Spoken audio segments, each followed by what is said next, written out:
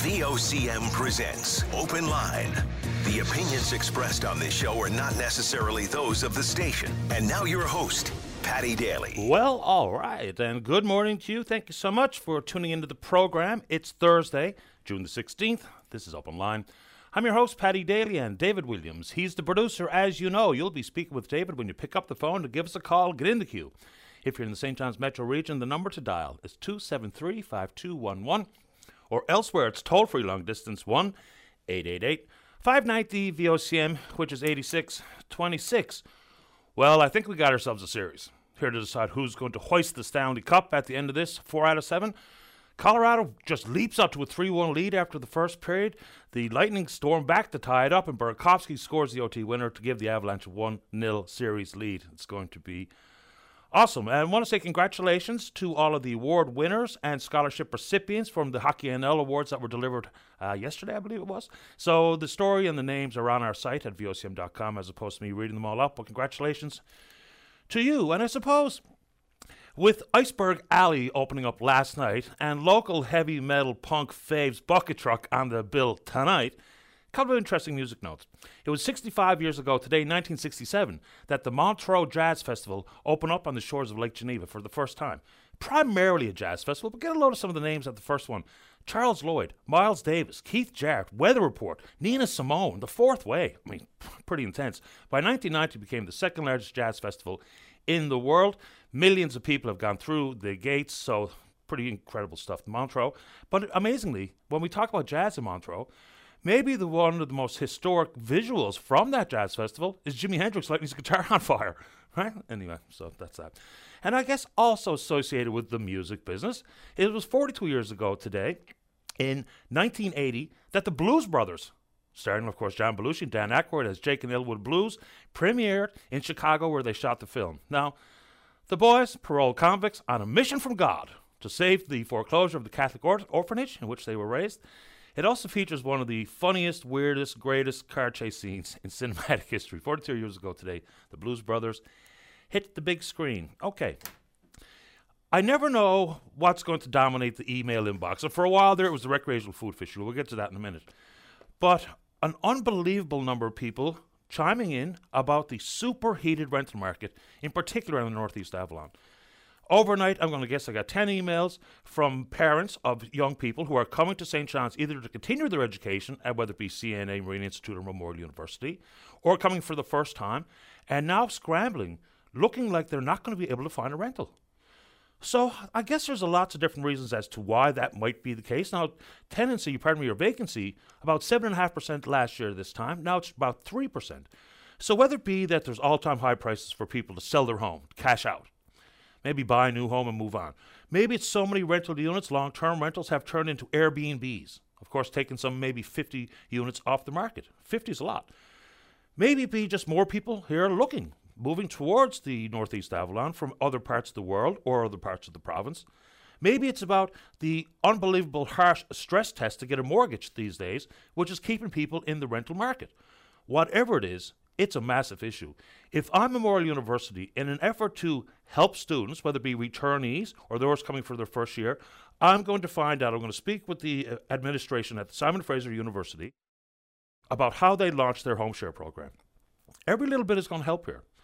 So what they're doing out at Simon Fraser in British Columbia, students get vetted and matched up with adults 55 years of age or older, get a break on the rent for chipping in on the house chores. Shoveling snow maybe here in this part of the country, but it seems like a way to try to alleviate some of the stress that these families are feeling at this moment. Add into the national disgrace that is the search, the quest, and the irritants to find affordable housing. I heard Brian Medore in the newscast talk about that in the city of Halifax, they're now going to allow people to camp in public green spaces.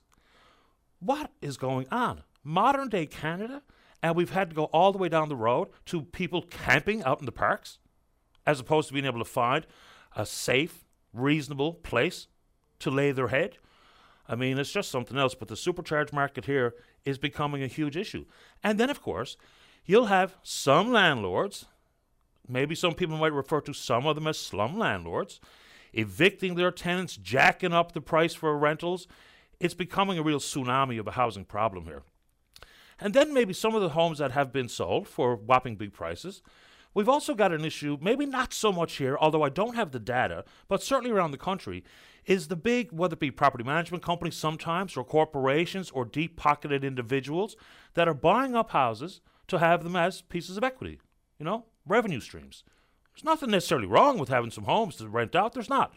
But some big entities get really carried away with it, so we have a real concentration issue that is part of the complexity of the rental market and affordable housing. But if you want to talk about it, like so many people in my email inbox, we can do exactly that. And so this particular upcoming speech today might not do much for easing the rental woes or affordable housing here in Canada and or this province.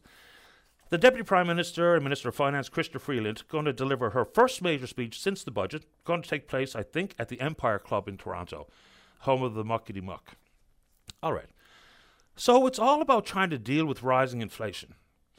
Whether it be the Bank of Canada's role, we've heard what Mr. Poilievre has said about firing Tiff Macklem as soon as he gets the Prime Minister's seat. That's in his hope to be the next Prime Minister. $7 billion is not going to do much to deal with inflation necessarily, but it may indeed be structured to compensate for inflation. What might be the outcome here, I don't know what's going to be in her speech, but let's hope it's not a regurgitation or a re-announcement of measures that are already known to Canadians inside the budget, whether it be a $7 billion price tag or otherwise. So likely going to see increases to old age security, the Canada Housing Benefit, the Workers' Benefit, the Canada Child Benefit. That will still leave a huge swath of all the political parties who are clamoring to get the support of whatever the middle class means these days. Some of these additional supports may not make it to folks who are already and in the middle of the struggle, which is mighty and it's real. So here comes an announcement from the Deputy Prime Minister. I'll be interested to hear what it is, but let's hope it's not just an opportunity to speak to the Empire Club members about something that was already in the budget and discussed and understood by Canadians, but we'll see where it goes. But anyway, repeated announcements is a frustration for many. And while we all struggle, politicians and appointees are entitled to their entitlements, right? Or they sure act like they are. So the optics of some of these issues is really infuriating or frustrating, depending on who you are, where you are, and your political ideology or your leanings. But when the Governor-General, look, there's still going to be need for government officials to travel sometimes, but maybe not as frequently and as lavish a form as we've seen. I know prime ministers of all stripes, there's a need to be in the room with people sometimes, oftentimes. Okay. And for the Queen's representative to go to Expo 2022 in Dubai, we can debate whether or not that's required, but it's the way they behave sometimes. So on this trip, over the course of, I think it was 8 days, the 16th of March to the 24th, Mary Simon, the Governor-General, and 29 of her guests, staffers and otherwise, their catering bill alone was $93,000. So I know there's a lot included in it. It just doesn't mean the type of fare that they consumed, but there's all sorts of issues about how much and what other expenses are involved in catering. But, and then the Governor-General's office, through Rito Halls yesterday, said that the Governor-General shares the public's concerns. It reminds people of the Bevo at a $16 glass of orange juice. While politicians and appointees see and hear what Canadians are dealing with, whether it be cost of living issues, looking for a rental, looking for an affordable home, filling up their tanks, whether it be at their home and or their vehicle, these things are just completely unnecessary and irresponsible. $93,000 worth of catering. I mean, should the Governor-General be traveling to these events at this day and age, this time? Maybe.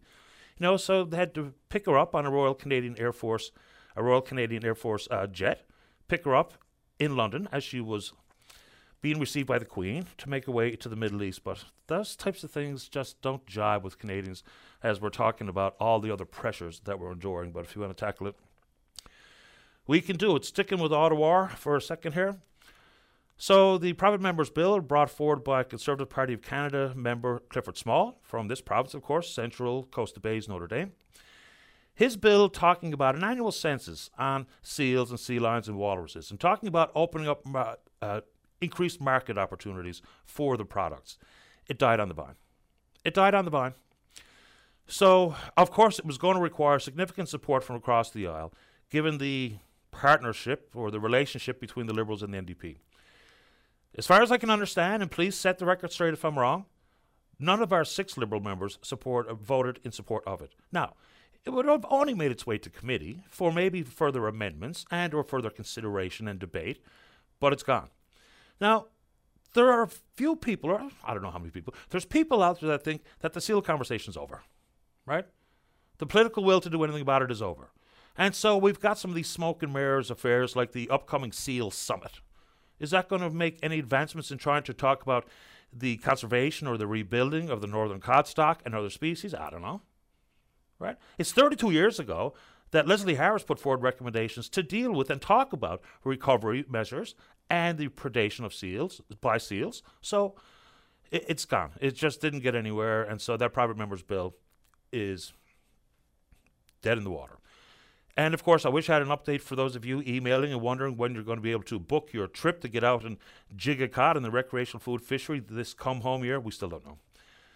Seems to me it should be time pretty soon to get it going. Last year it opened on the 3rd of July. It won't be that now. I mean, anyway, let's keep going. The price of gas. Well, you know, it's probably easy enough to say the price of everything's going up, including gas, including diesel, including furnace oil and stove oils. Some 1.2 cents per litre on gasoline, and it's up out of diesel as well.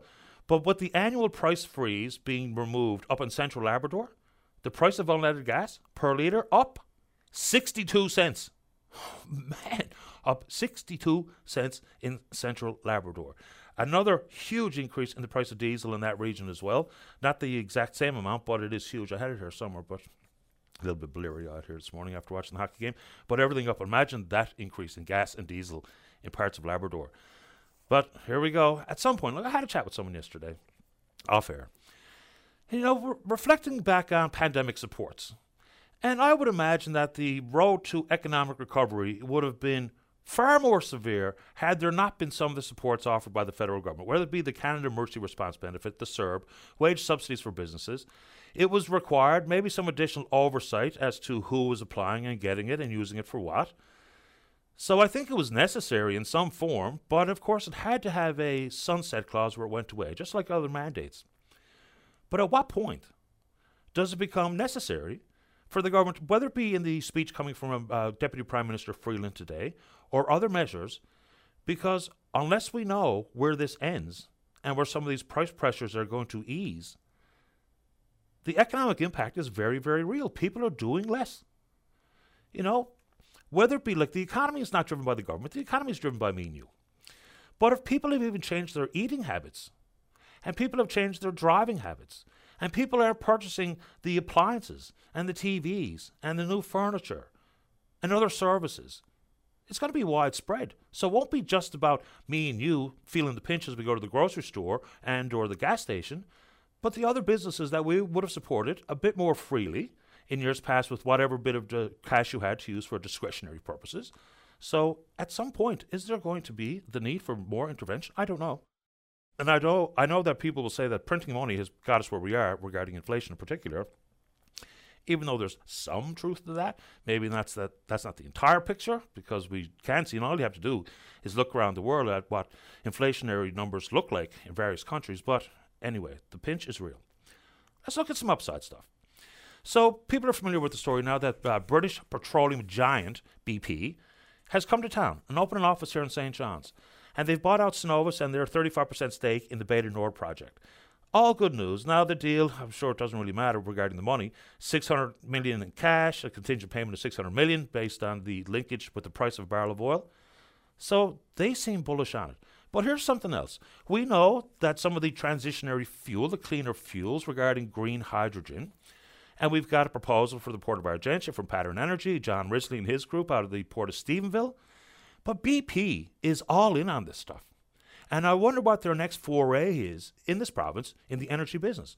So BP's acquisition of a stake and lead role in a $36 billion green hydrogen development in Western Australia. So green hydrogen, we've got the issues required to deal with green hydrogen. Water, renewable electricity, very likely wind farms, even though solar might not be a big part of it.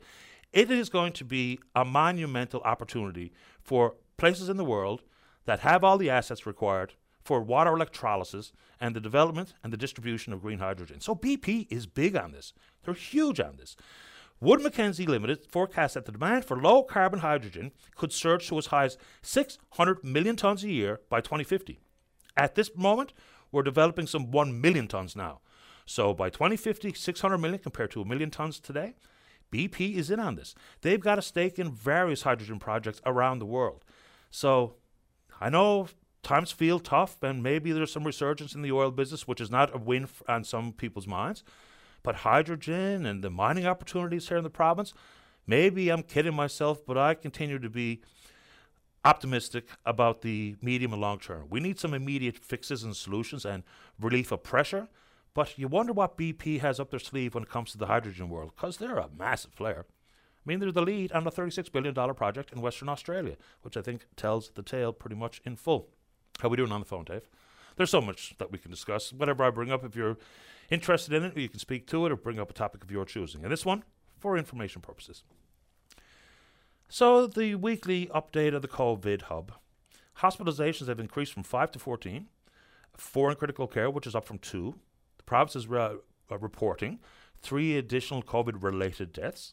We have no idea what the prevalence of the virus is in the community. And again, I have no interest in making anyone feel afraid to do stuff. This is for information. There are some curious parts. Like, it's frustrating to read at the bottom of the news stories, and I know it's necessary to include the information, is that it does not reflect the true spread of COVID because of the change in testing. But whether people like it or not, the issue surrounding long COVID is real. Just hearing from doctors around the country and the numbers of people being referred to them who are suffering the fallout months after they contracted the virus. Here's the problem with that. Because there's going to be specialists that deal with this particular issue, just given the numbers of Canadians that are going to need this type of help and medical intervention. With the change in testing, how are people going to be able to prove that they belong on the patient roster at a long COVID clinic if they weren't given a PCR test by public health and recorded as positive? That's something we haven't really considered. And I know so many people, including me, could not be more tired of COVID. And I've tried not to talk a whole lot about it, but pretending it's not there doesn't mean it's gone away. But that issue regarding long COVID and being formally tested so that you can be monitored, you can possibly qualify as a patient for one of these types of clinics, which will absolutely be happening. There's plenty of news out there about it and comments coming from specific doctors about just how overwhelmed they are with patients suffering months after they contracted the virus. So that's something we can talk about. If you are so inclined, we can talk about whatever you like. We're on Twitter or VOCM Open Line. Follow us there. Our email address is openline@vocm.com. And it's such a nice day. It's going to be somewhere in the 20s here in town anyway, sometime later today. Looks like a nice weekend in the offing. So a little sunshiny tunage. 1970, dominating the UK chart was Mungo Jerry in the summertime. When we come back, we're speaking with you. Don't go away. Welcome back to the show. Let's begin this morning on line number 3. Good morning, Jessica. You're on the air. Good morning. I'm a first-time caller. Welcome to the show. Thank you. I don't call because I don't like to complain or talk about the province or whatnot, but I feel that people need to hear this situation. Okay, what's happening? So I am currently homeless and sleeping on because the Newfoundland Labrador Housing is refusing to put me in a shelter because of my life choices. Now, in saying that, my life choices is not normal like anybody else's. Most people, and I mean, like, I understand everybody makes their choices and we all make our beds and we have to sleep in them. And yes, I agree with that to a certain extent, but my choices and my decisions is I don't want to live in the house that I was living in because there was nothing but expired food and drugs going around 24/7, and I'm not a drug person. I don't want and I don't want to be doing drugs at all, and it was constantly being offered to me in the house I was living in. So I left and walked off of the property and said I would not return. When I phoned Newfoundland Housing yesterday, they said that I had to return and they would not give me a room to stay or would not even let me go to the gathering place. So I went to a park bench last night and slept there and woke up sometime last night, and I was that cold that I could not feel my feet and my legs. So I ended up coming to the hospital and getting checked out. I was not frostbitten, but pretty close to it. I was that cold. These stories are extremely difficult to hear. Okay, so there's a reference to lifestyle choices in my subject line, which I don't know what it means. Do you want to expand on that, how that's impacting your inability to get somewhere to stay? Yes, so it's impacting my able to get somewhere to stay because, like I said, I don't want to be doing drugs. I don't want to be drinking. I don't want to have anything to do with that kind of lifestyle. My lifestyle is I go to church. I'm a strong believer in Jesus Christ, and I worship Jesus Christ, and I am judged for that strongly. And people look at me and look down on me because of my relationship with Jesus Christ. You know, a bit of live and let live is a lost art here sometimes in society.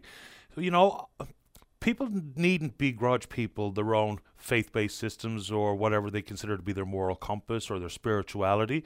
You know, there is a time where some people of staunch faith maybe are a bit too in people's face for their own personal comfort, but who you love and who you believe in and who you trust is up to you. So it's unfortunate that you're feeling that way about something that is as personal as your faith-based leanings or faith-based personality and or your mind. So anyway, this is just awful. So what now? Where do you turn? Basically, I turn back to the park bench tonight. You mentioned your relationship. No food, no money, no nothing. A couple of things. Food First NL has some emergency service available for food. So please do connect with them, and I'll put you on hold, and Dave can give you some information, maybe, Dave, if you have a second. And also, you mentioned your relationship with the church. Have you tried any church groups to help you out, especially with somewhere to lay your head? Yeah, so I actually went to my church last night, and they gave me a little bag of 4 bite-sized muffins and a hat to put on my head and dropped me off downtown St. John's and said, good luck, we'll be praying for you. Oh, my. So, Dave, can you punch up some information for Food First and I'll put Jessica on hold. We'll see if we can get you some food to start. And opportunities for somewhere safe to live. I mean, there's so many sitting rooms and what have you that are available, but you're surrounded with people not only that you don't know, but who might be dangerous, and then it's the presence of drugs and potential for violence. I don't blame you. Mm-hmm. It doesn't sound like anywhere that anyone would want to live and to be safe. So when I put you on hold, David's going to give you some information to get you some emergency food. We will also put out some feelers about places for emergency shelter. Not sure what we can do in the very quick order here, but I will try, and we'll get you some food. Thank you very much, sir. Have a lovely day. You too, Jessica. You take good care. You're going to be put on hold here now. You'll speak with David, okay? Yeah. Okay. Anybody have any housing input that they'd like to share with us, please do, and we'll get her some food. Let's take a break. Don't go away.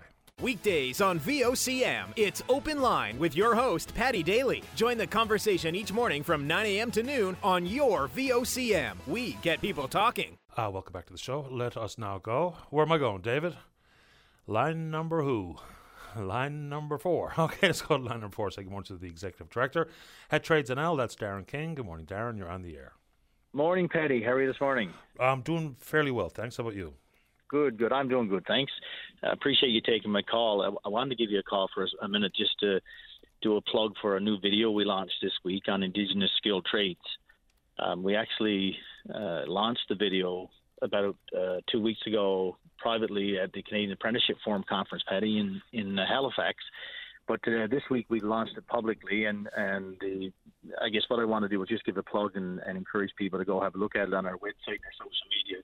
The purpose really twofold. One is to promote the work of our office in Labrador and what we're doing to support the skilled trades, Indigenous skilled trades persons. And the second, of course, is to promote skilled trades generally as a really good career option for the future. So, opening up this office, so in the era of inclusivity, of course, but of course this also factors into how we structure benefits agreements as well, I imagine. Yeah, it certainly does. I mean, one is not connected to the other. No. But yeah, you're absolutely right. I mean, what we've learned over the years is that on multiple projects where we've worked, that the Indigenous population generally has not availed to jobs to the degree they could. So a big function of this office is identifying current Indigenous tradespersons and help them get through their apprenticeship to their journey person. So we provide a case-managed approach and help them, take them in and get them into a database and take them from, say, point A right through to their journey person. But the other is to promote the trades amongst Indigenous population, because there's, as you would know, any number of potential jobs, whether it's Gull Island or Search Minerals or any number of other projects between Labrador and the island. And with the benefits agreements, the Indigenous group does get preferential hiring, but it's only if they have the qualifications. So we're really trying to beef up our list there as well, so that more of them are able to capitalize on the future job opportunities. So it's one thing to move them, help them move from apprentice to journey person or Red Seal or what have you, but how about connecting those who are interested with the required training to even start the journey? Yeah, so we do that as well.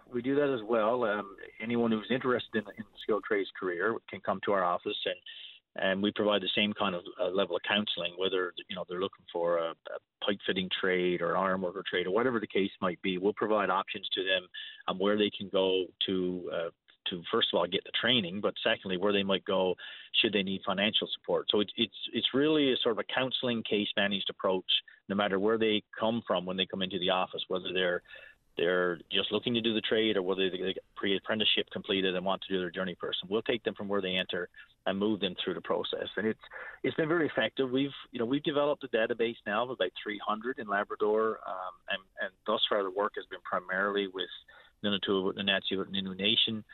We are hoping to expand the office to the island to have some caseworkers on the island so that we can work with those three groups who have members here, but also Alapu Nation and Conn River, of course. And Patty, I have to add, it's the partnership started with Innu Nation and us and the provincial government, and we've expanded that now, to other Indigenous groups. But we really want to offer kudos to government and the Premier. The Premier himself is actually in the video, but government really stepped up to the plate with funding for this office, and it's certainly showing rewards. But I just want to highlight the fact that they are a major partner here. I don't want to deflect from the specific issue that you called on, but I know you got your ear to the ground and talking with the private sector entrants, whether it be in oil and gas or minerals or some of the move towards green hydrogen. I mentioned off the top, Pattern Energy out in Argentia and John Risley and his group out in Stephenville. And with BP coming to town and buying Cenovus' shares in Beta Nord, and I also read about BP and their forays into green hydrogen, and they're a huge player. Are you hearing anything more about some of these types of projects? Because it's not just about the just transition of fossil fuels. It's job opportunities. It's expanded tax base. What are you hearing? Well, interesting question for sure. And I think, no coincidence with the talk around the move away from oil in the last 18 to 24 months in particular. The talk around those projects that you've talked about are heightened. We've been talking to a number of other proponents that you haven't mentioned. And so there's, I think, say 12 months ago, there were projects in the offing that were sort of, hopefully down the road we'll see that happen. Today, I think these are realities, and I think these projects are starting to move and get some traction within the environmental departments and within other government departments. So I think you're going to see some good traction there. The LNG is another great one that we've already been meeting with the proponent on there for Newfoundland, for the island of Newfoundland. And there's a combination, as you said, of great job opportunities on the onset for the construction, the skilled trades. There's lots of jobs there. Some of them are going to look different than they did in the past, and our organization is really focused on that and what kind of upskill training, our current tradespeople will require to maximize their opportunity. But in addition to construction, once the projects are done, there's the ongoing day-to-day operation of the project. So tremendous opportunities. I think you're absolutely right.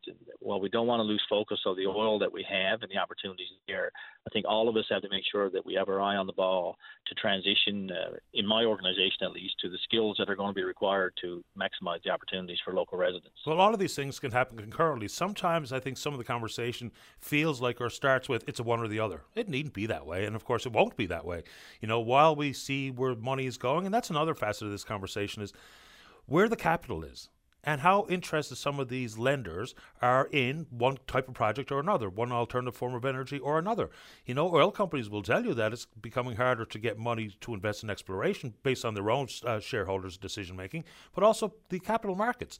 But hydrogen, I would imagine that this looks very attractive in some of these portfolios. So it's an ever-changing world, and it's not overnight, so we can keep our eye on multiple prizes at the same time when we talk about economic opportunity.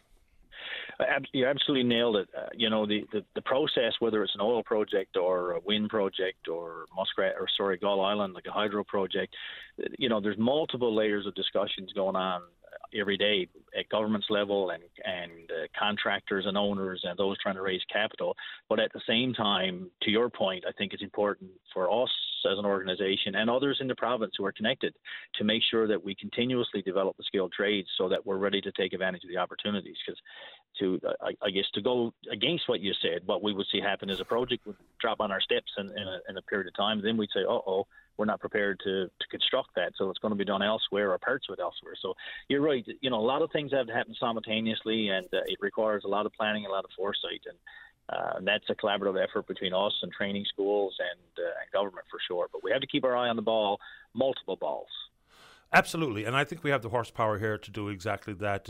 Like I've said repeatedly, some people tell me that I'm a fool to feel this way, but I remain optimistic in the future here. I just do. I know we're feeling the pinch now, and I think there's better days to come. And I'm not a cockeyed optimist. I'm very much realistic about these things, but I feel good. And I want my boys to be able to live here and have profitable, healthy, safe futures right here where we live today and will forever, as far as I can tell. Well, I'm with you on that. I'm an optimist as well, and like you, I've enjoyed a great life here so far, and I got 2 children here, and they're doing well, and want them to be able to raise families themselves. And I think the resources we have in the province and the skill set and the talent we have in the province is just tremendous. It's just a matter of making sure that we stay focused on what we can achieve and keep striving towards it. And as you said, to use your words, multiple balls at the same time. We don't wait till A gets done before we start B. We got to always be prepared. Or as Wayne Gretzky would say, we got to be ready to be where the puck is going, not wait till the puck gets there, And this, of course, has nothing to do with it. That's a great one. But Boys on the Bus, the Edmonton Oilers documentary, and they're talking about Gretzky with the puck all the time. Said, hey, that's my puck. Go get your own puck. Just love it. Darren, good to have you on the show. Good luck with the new offering in Labrador. Stay in touch. Yeah, thanks a lot, Patty. Just one quick 10 seconds. Encourage people to have a look at our website and have a look at our video. It's only about 2.5 minutes, but it's a great showcase of our Indigenous trades and what's happening in the province. Thanks again for taking my call. Always a pleasure. Chat again soon. Okay, Darren, thank you for your time. Bye-bye. That's Darren King. He's the ED at Trades NL. Let's go to line 2. Jason, you're on the air. Hi, Patty. How you doing? Not too bad, thank you. How about you? All right. I'm calling in because basically I've been, sort of opposed to Canada's outlook on the Ukraine conflict from the beginning, because I feel that we've left our, more traditional peacekeeping role of, remaining neutral, suing for peace, trying to get a ceasefire, create a buffer zone, bring in, neutral parties to monitor the buffer zone is the best way to move towards peace, and peace is always going to be better than war for the citizens of any country.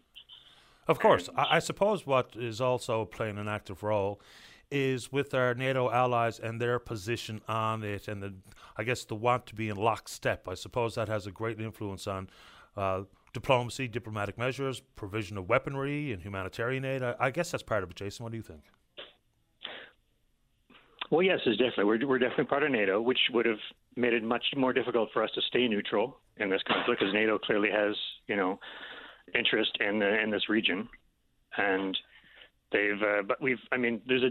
There's a total difference from us actually, buying weapons and sending them into a war zone, knowing that They're intended, to take human life, and us trying to promote peace. And I've also been wondering when people are going to sort of get on. We're kind of stuck because we're in war in the middle of a propaganda, as we've clearly allied ourselves with the Ukrainian, government, and therefore whatever they're going to be, saying, we're going to support.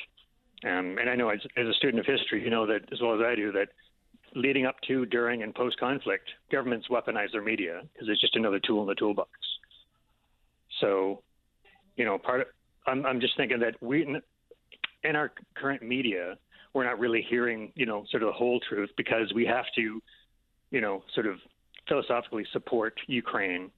And essentially, the government tends to come in when there's any war or crisis and say to the media, listen, we're all on the same team here. You guys have to make sure that the people understand, how dangerous this threat is so that you'll support our decisions and be willing to make the sacrifices necessary to achieve victory. Yeah, I mustn't be on their contact list.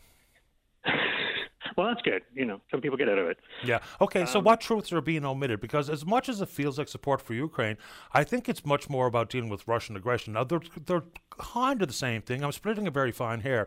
But I think there's a key difference between we're all in for Zelensky versus we're all opposed to Putin. I think there's a little bit of difference there that would craft messages, would determine support, whether it be humanitarian, weaponry, or otherwise. But anyway, what truths are being omitted in your opinion? Well, I don't know that we're going to, because both sides are going to be pumping propaganda out. So finding the actual truth, I think, is next to impossible at this juncture. It's more about being aware that what we're hearing is going to be affected by propaganda. Back in, you go back to the first Desert Storm after Iraq invaded Kuwait.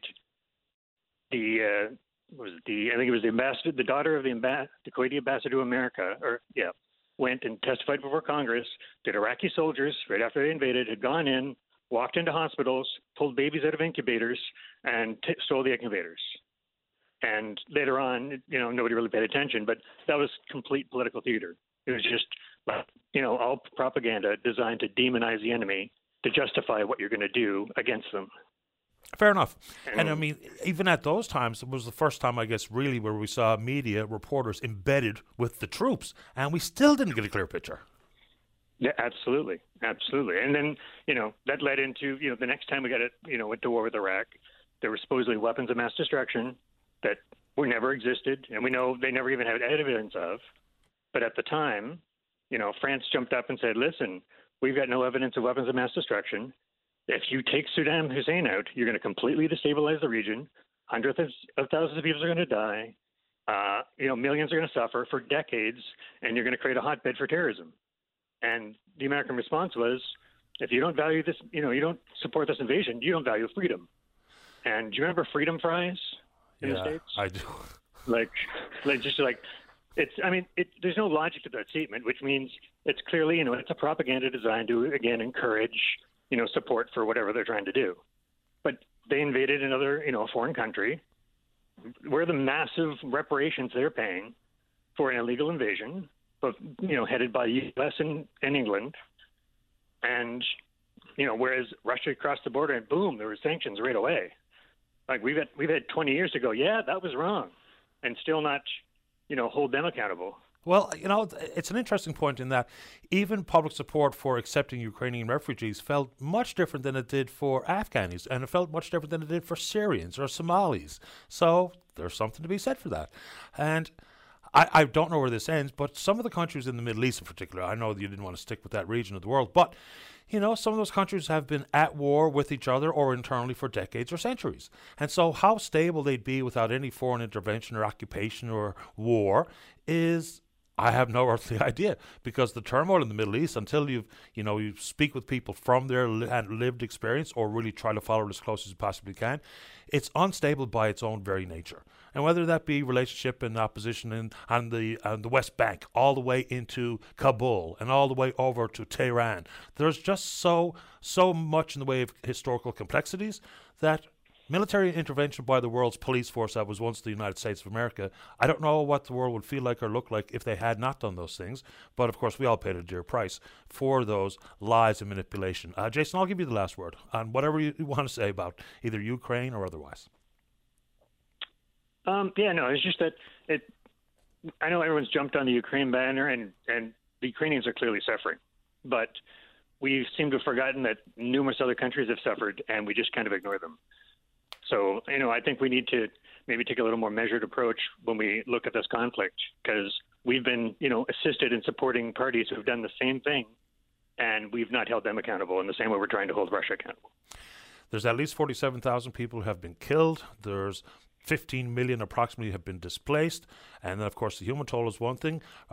Physical property damage estimated at $600 billion, and yet we're still yet to understand what an off-ramp looks like or how this comes to some sort of resolution, peacefully or otherwise. Appreciate the time, Jason. Thanks for the call. Oh, thanks for letting me talk, Patty. Appreciate it. Take care. Bye-bye. Let's take a break. When we come back, Robin's here to talk about affordable housing and addiction services. Don't go away. Welcome back to the show. Let's go to line number 1. Good morning, Robin. You're on the air. Good morning, Patty. Welcome to the program. Thanks for having me. Beautiful morning. Lovely.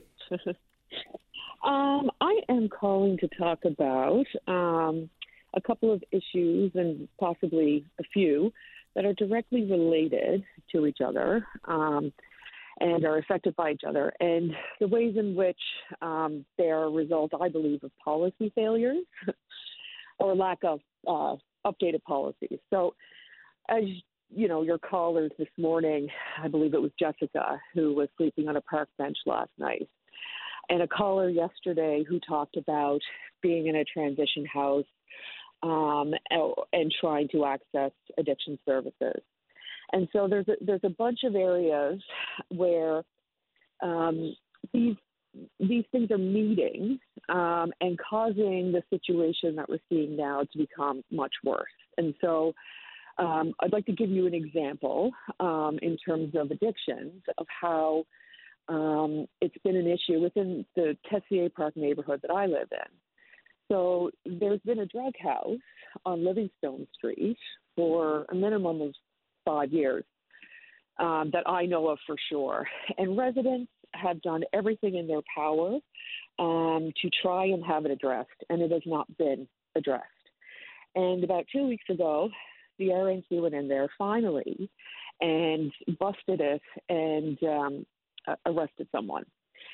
So for the 5 years that they didn't do anything, they allowed a number of people who were suffering to become either more addicted, to get access to tainted drugs, with fentanyl or whatever, to overdose, and really exacerbate because it was so easily accessed.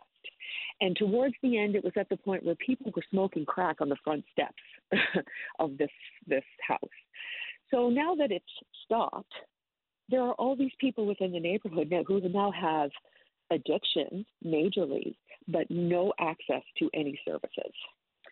And so, they're finding themselves in situations where they have no homes because it's jumping up against the rental crisis that we're facing right now. And so all these things are exacerbated into one. And so people now in my neighborhood are trying to find drugs. And so it means that they're willing to try more dangerous drugs, more expensive drugs. They're more desperate in what they have to do to get those drugs. And you can feel it in the neighborhood. You can sense it on the street. And then on top of that, I'm sorry, it's multi-pronged, we have a landlord who owns a number of homes in my neighborhood who continues to evade the law, get away with it, and treat people like they're secondhand citizens and that they have no rights.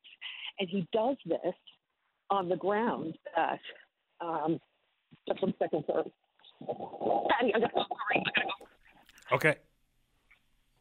Not sure what happened there, but maybe we could pick it up when she's freer than it seems. Something happened anyway. Hopefully she's okay.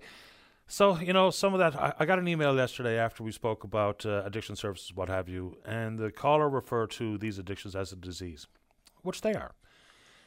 And I don't know if it's government policy when they wet their finger and see which way the wind is blowing. and they have focus groups to determine what's important. And, of course, the same things are at the top of most people's lists. The economy and jobs and taxes and healthcare, the environment and criminal justice, and wherever it is that they lean. And somewhere education should be much higher up that list, as I repeatedly say. But the likelihood of government policy being misguided or not even there, because it's an unfortunate reality that there's a significant swath of Canadians don't care. They just don't care. Because they view it as the ne'er-do-wells and those living in the shadows and the criminal element, and you made your own bed and you lie in it. When turning our backs to it, even if you're just all about fiscal conservatism, for instance, even if that's your position in this world, it's costing us dearly. It truly is. It's not only societal and moral failing, it is costing us billions and billions and billions and billions of dollars every single year. So sometimes not caring about something doesn't mean that turning our back on it makes it go away, or it's not important and it doesn't impact your life, because it just does.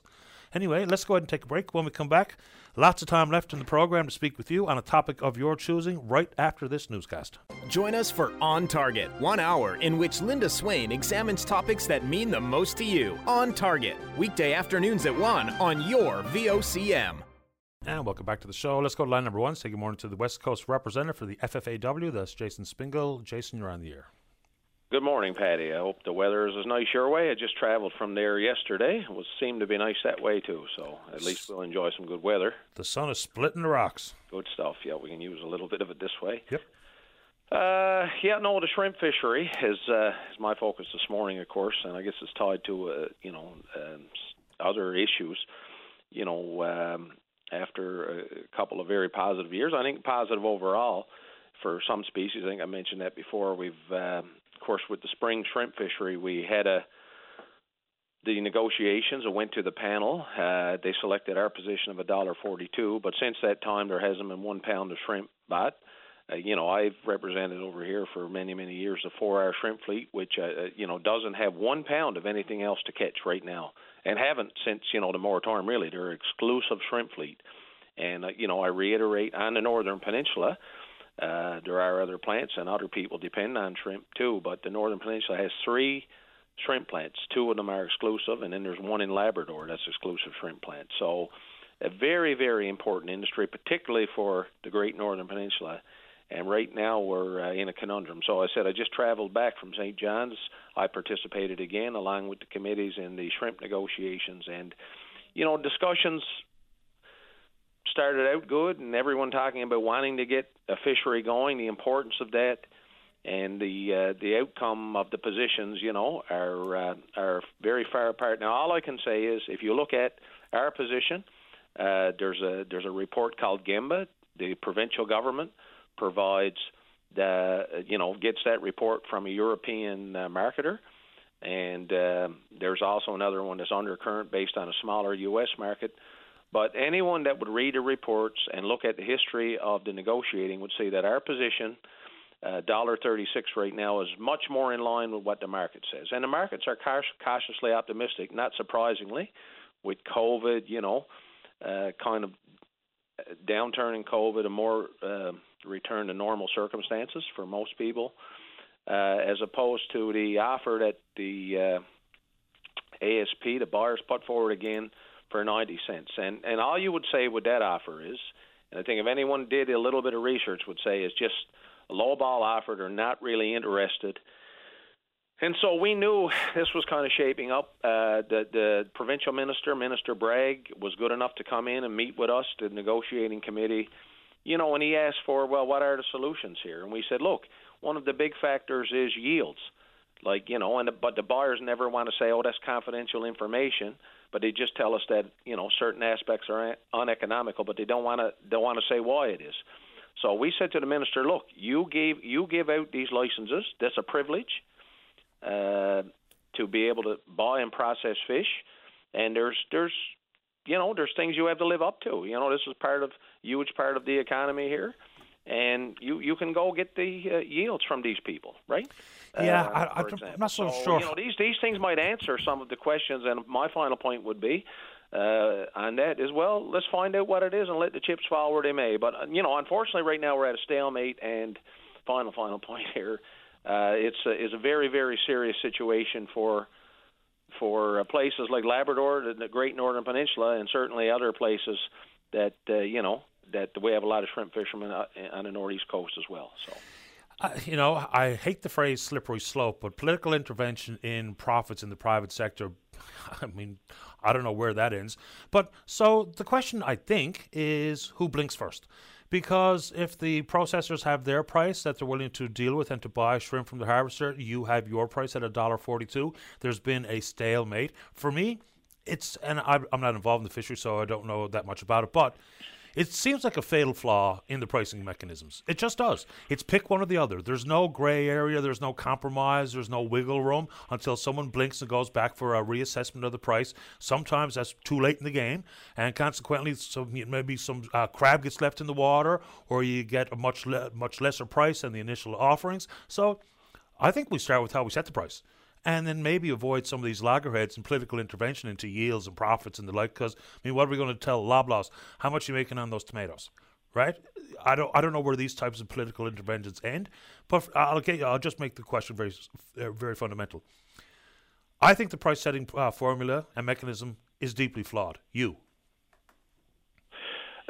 I think we've tried other situations before. We've had some of the same loggerheads, is all I would say.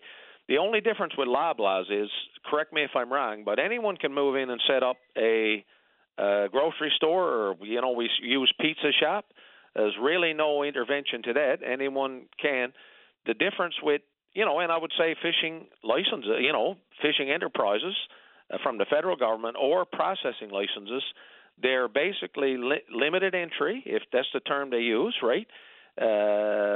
Factors, businesses that are given up, people get those, they're given a privilege, and there's rules and regulations around those. The federal government and the provincial government talk about economic benefit and sustainability and all these things. And I guess I don't know if there's a clear answer, because we had the same debate, that's for sure, and I'm not going to point any elbows, but both systems have seemed to get at the same situation. So all I'm saying here this morning is, I guess it's a real serious situation. We have thousands of people that right now are out of income, and like I said, the Northern Peninsula in particular are in a very, very difficult position. So I just wanted to point that out there. Okay, and Loblaws. I'll just reiterate that the market suggests. Yeah, sorry about that. You go ahead. Yeah, I was going to say Loblaws poor choice, but other regulated industries that have to get approvals and permits and the like, maybe Rio Tinto or Equinor or whoever. That was the point I was making. Loblaws was a terrible choice of company. So point taken. Last word. And I appreciate the point. Again, I guess I would say is I'll go back to my original point is we know everyone knows that the margins in shrimp are difficult with the fuel prices. We've gone from. And, everyone's dealing with that, right? And probably, I speak for one of our harvesters, longtime harvester, said probably not going to be very much money made in shrimp by anyone this year. But, our prices, our position, I'm just saying, is much, much closer to what the market reports in the history of this fishery show than what ASP has put forward in our view. I mean, I guess those reports are available for anyone. So, we're hoping that we're hoping there will be a positive outcome. Right now, I guess all I can say is it looks as difficult as it did kind of before we started on Monday. So we'll see where it goes, right? Appreciate the time this morning, Jason. Okay, Patty, thank you, and all the best. Take good care. Bye-bye. That's Jason Spingle. He's the West Coast rep for the FFAW. The racket on shrimp is real, but I think we have very similar annual spats on pricing on different species. It's an annual rite of passage. Okay, I'll take a break. Take a break on time here. Debbie Sampson's in the queue. It's PTSD Awareness Month. We'll hear from Debbie right after this. Don't go away. Welcome back to the show. Let us go to line number 2. Good morning, Debbie. You're on the air. Good morning. How are you? I'm doing very well, thank you. How about you? I'm great. Okay. I wanted to talk about PTSD Awareness Month, which June is, but I just wanted to put a a little bit more information out there. Most people would probably have heard of PTSD, and we hear about that when soldiers, as an example, come back from war and they end up with PTSD, or years ago it would have been called shell shock.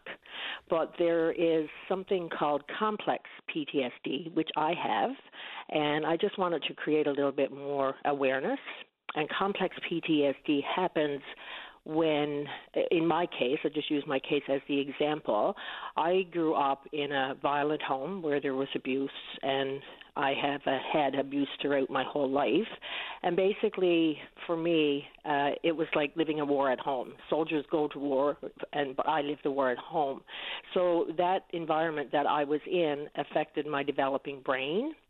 And as a child, our brain is developing, and when we have all that trauma, our brain is affected, and I ended up with complex PTSD. I think it's an interesting point you make right off the bat here, is we generally, or some people directly associate PTSD with returning from outside the wire, from a war zone. But it could be anything. Sexual abuse, verbal abuse, physical abuse, a traumatic incident like for first responders at an accident scene or what have you. So it comes and manifests its way in many different forms. And you mentioned complex PTSD. We know a lot more about it as time goes on. And, whether it be stigma attached to getting some mental help, but it's manageable. It's treatable. How different is it treatable for whatever PTSD normal is versus complex? I'm sorry, what did you say? How different is it? Yeah, it's insofar as getting the treatment, because it can be managed. You can get treatment. You can overcome your PTSD, as my understanding from the reading I've done in the past. Yeah, I think I've had it, all my life, but I fought it, and I'm a counselor. I was a counselor for 25 years, and 10 years ago I just crashed. I've been unable to work ever since, and that's when I was diagnosed with complex PTSD. 10 years ago I certainly wouldn't have been able to talk to you because I was not well enough, but I've come a long ways in the past 10 years, but I'm still not well enough to be able to go to work, but I'm able to talk about it. I just recently published my autobiography about my abuse and about my road to recovering, and my hope is that someday I will totally recover, but I want to create awareness and help others realize that there is hope. But in order to treat complex PTSD, you need to have specialized training. It's a unique illness, and I've had some very bad experiences with places that I've been for help that have not had the proper training and didn't understand the illness well enough. And thankfully, being a counselor, I was able to help myself and find ways to recover. But my concern also is for the people out there who don't have the background that I do. And I've talked to so many people, especially since publishing my book, who are really concerned about the healthcare system in this province that is failing them in this regard. There's not enough. And there's not enough people to treat people with these illnesses, and there's also not enough specialized people to treat complex PTSD and the other symptoms that go with it. So people are on waiting lists, and horribly long waiting lists, and that's a concern as well. So when we try to make this a format or a forum to talk about mental health, mental illness, or mental wellness, is there a difference in the way that we could learn about and talk about PTSD, or should we talk about it in the same envelope as we do with mental illness? Is there a difference to the both of them, or am I splitting a fine here? No, it's all mental illness. And I mean, with complex PTSD, for example, I have depression. I have anxiety. Some people maybe just have depression and anxiety. But I mean, I have flashbacks and nightmares and all those things because of, I don't have it anymore, thank goodness. But, I had. So you still lump it all under mental illness. But in order to treat complex PTSD, you need specific training to treat the person with that. I've been for help, and I knew because of my background that what the individual was doing with me, the route that they were going, that it can be more damaging. So you have to be really careful when you're treating someone with this type of illness. So yes, it's all lumped under mental illness, and that's really important. I appreciate making time. Debbie, would you like to add anything else? Somewhere people can go to find out more information or what's happening during this Awareness Month of June? One more thing that I really need to add is that my illness is caused because the people who should have protected me as a child didn't, and that includes my biological family, that includes the system, because I was in the system, they didn't protect me. And, I am almost 64 years old, and here we are all those years later, and I'm still seeing children who are not protected, and I see it all the time around me, and those children, sadly, it scares me, they're going to end up like me with these type of illnesses if we don't start to understand. If someone is called into a home where there's abuse that's happening, if you see a bruise, you're definitely going to do something about it. But the mental effects that living in an environment where there's abuse, where there's a narcissistic, in my case, there was a narcissistic parent, living in those types of environment is affecting our developing children's brains, and we have to protect our children, and we're not doing enough. And it maddens me and it saddens me to see that all these years later, our poor little children are not being protected. So I have to add that in there. Well, and fair enough. And it's just yesterday there was a news story about the provincial government to apologize to victims of child sexual abuse at the different youth homes, whether it be Whitburn, one in Pleasantville, and maybe one in Torbay, and a settlement that is yet to be approved of $12.5 million. The evil is around us. People, there was folks who were committing these atrocities, and there were folks turning a blind eye to it, and they're both equally as bad, if you ask me.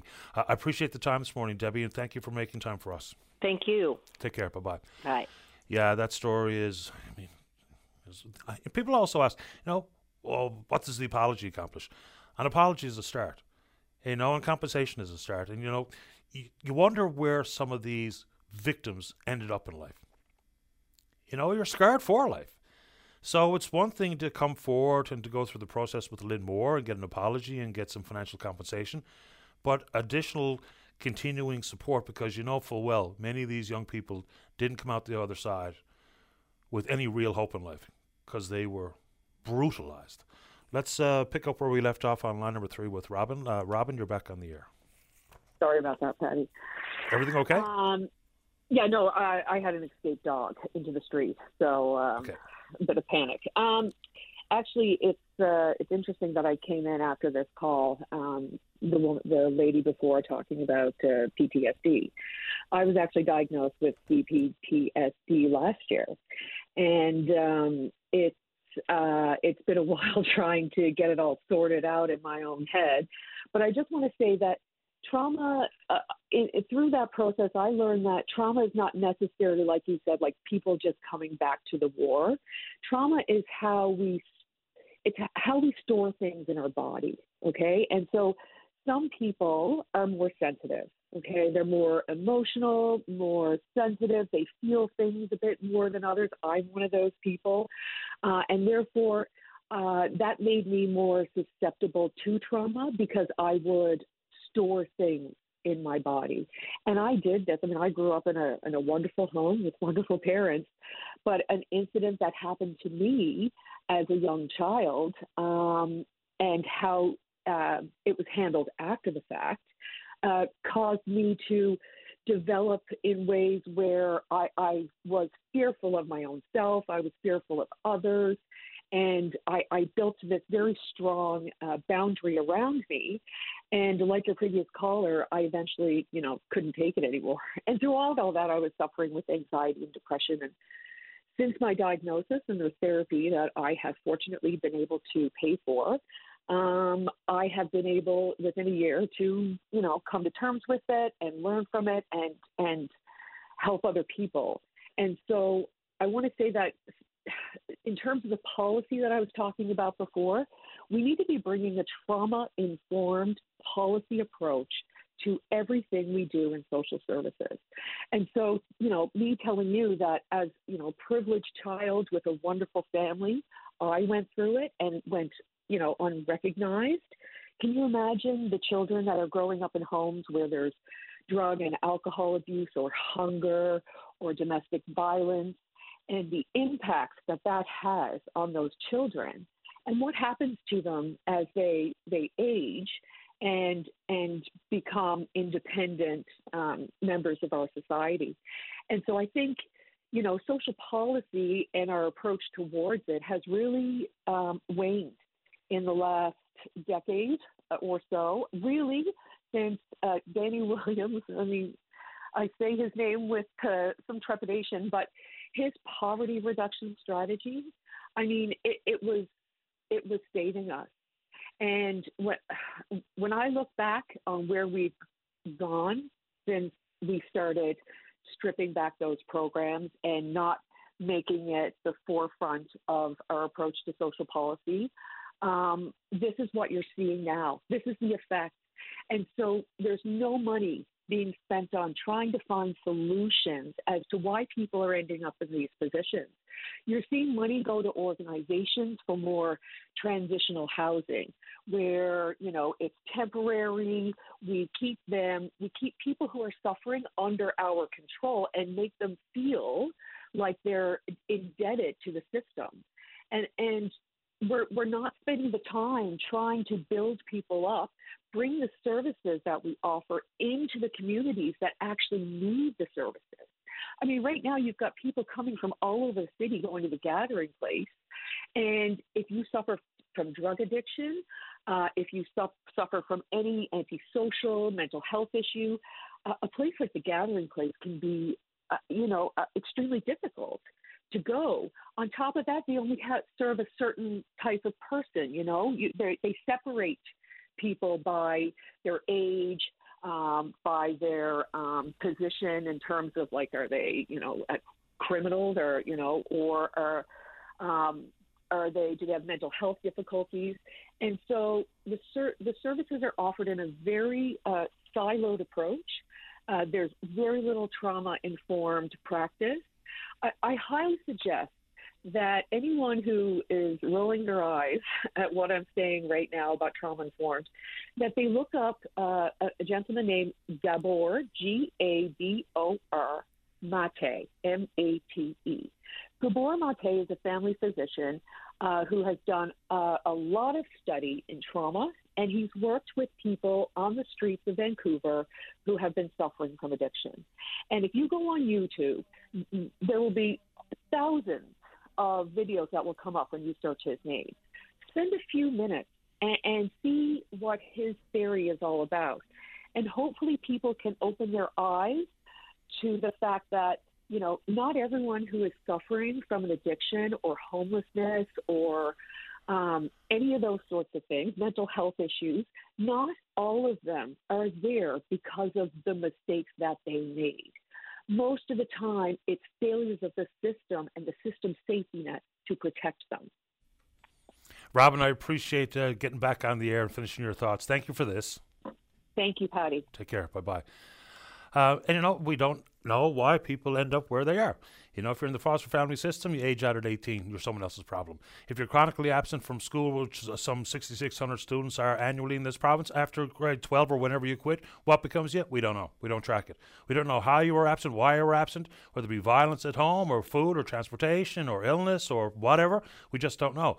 So how did you end up on social assistance? We don't know. What was the cause to have you on that path in life? We don't know.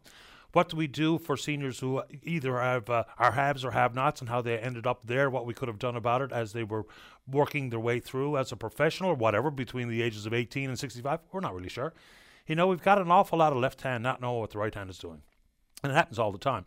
And I think, trauma-based approach to these things is obviously critically important, because people that are lining up to get into the shelter at the Gathering Place, they don't all have the same story. And so if we don't have the people inside trained to deal with them today, and even more importantly, or as importantly, is to understand and to intervene before people end up in lives where they are forced to find a mercy shelter, where they're forced to live on the street, where they're unable to get a job. More to be done, because it's not just the education department's problem until you're 18. It's not just the criminal justice problem after you turn 18. There's just things that we can do to make things easier and better. And again, everything costs money. Intervention early before you end up engaged with the criminal justice or the healthcare system is going to save us money in the long term. We're better off as a society. We've checked off a moral box, and we save money, place is safer. It's all those things. But we don't really do it because Right, or someone else's problem when you get to a certain age or a certain predicament. Let's go ahead and take a break. Don't go away. Got plans for midnight? Bring your VOCM along with the best soundtrack for every night, anywhere. The VOCM All Night Show, midnight on your VOCM. Welcome back to the show. So early May, 166 Ukrainians touched down in St. John's at the international airport. And just a couple of days ago, 177 people also made their way from Poland to St. John's in various parts of the province. Let's go to line number 10. Say good morning to the Liberal member for Corner Brook. He's the Minister of Immigration, Population Growth and Skills. It's Jerry Byrne. Minister Byrne, you're on the air.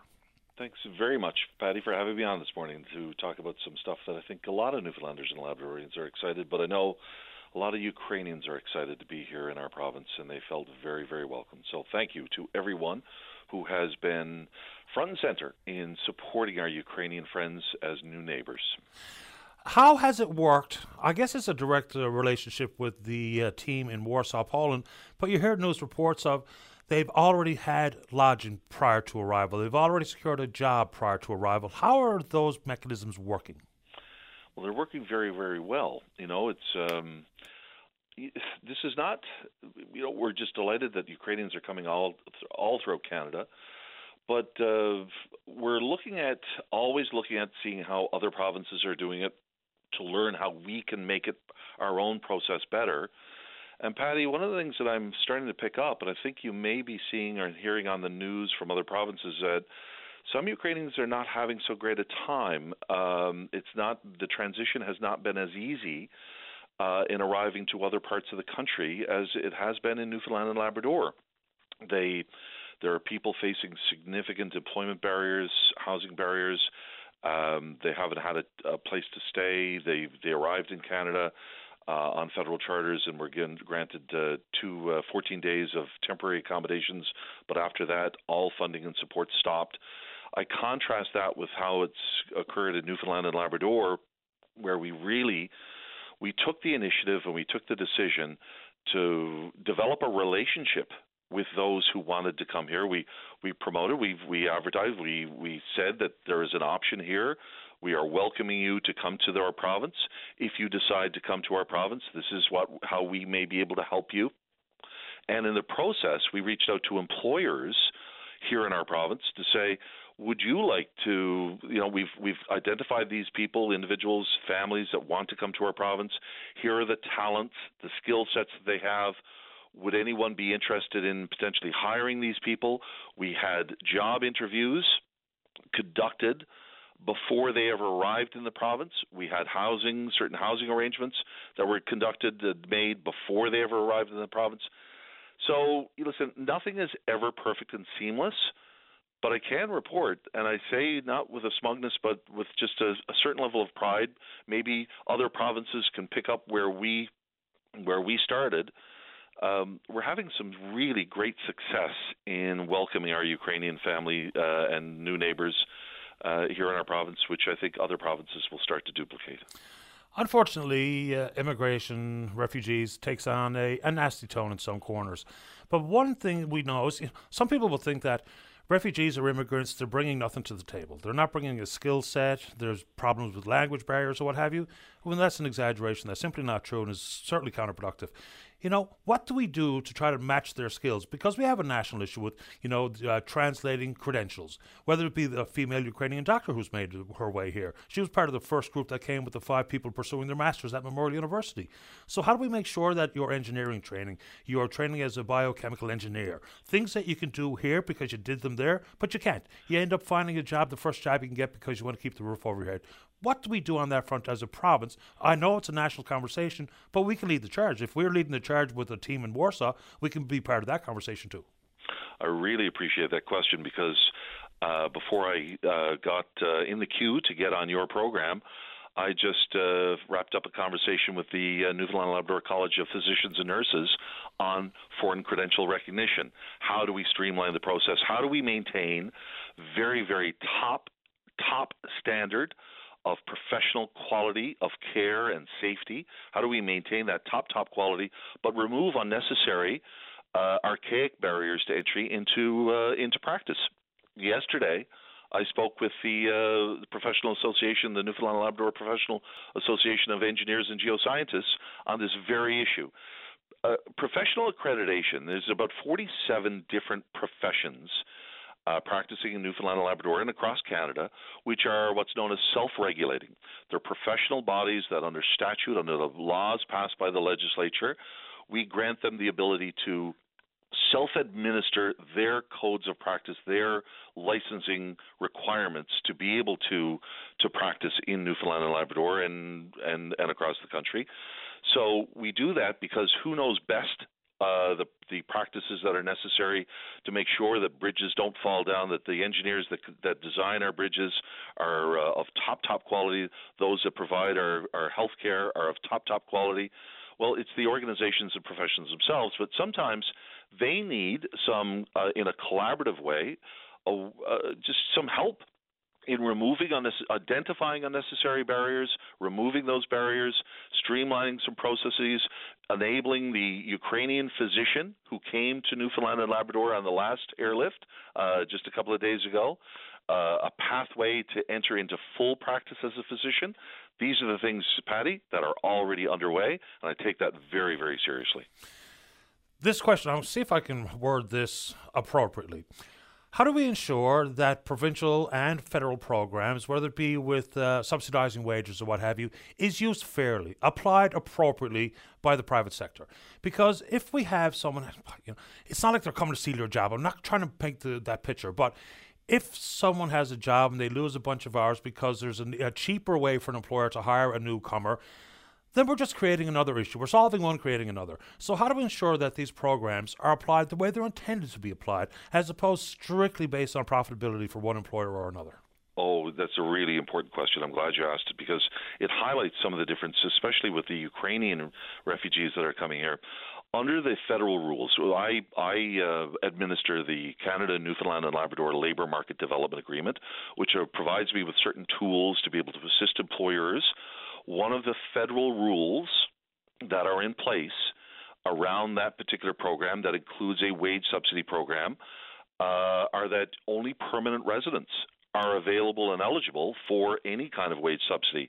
So the Ukrainians, of course, under the federal mandate, the Ottawa's mandate, Ottawa is not granting the Ukrainians permanent residency upon arrival. They're granting them a 3-year open work permit, and that's it.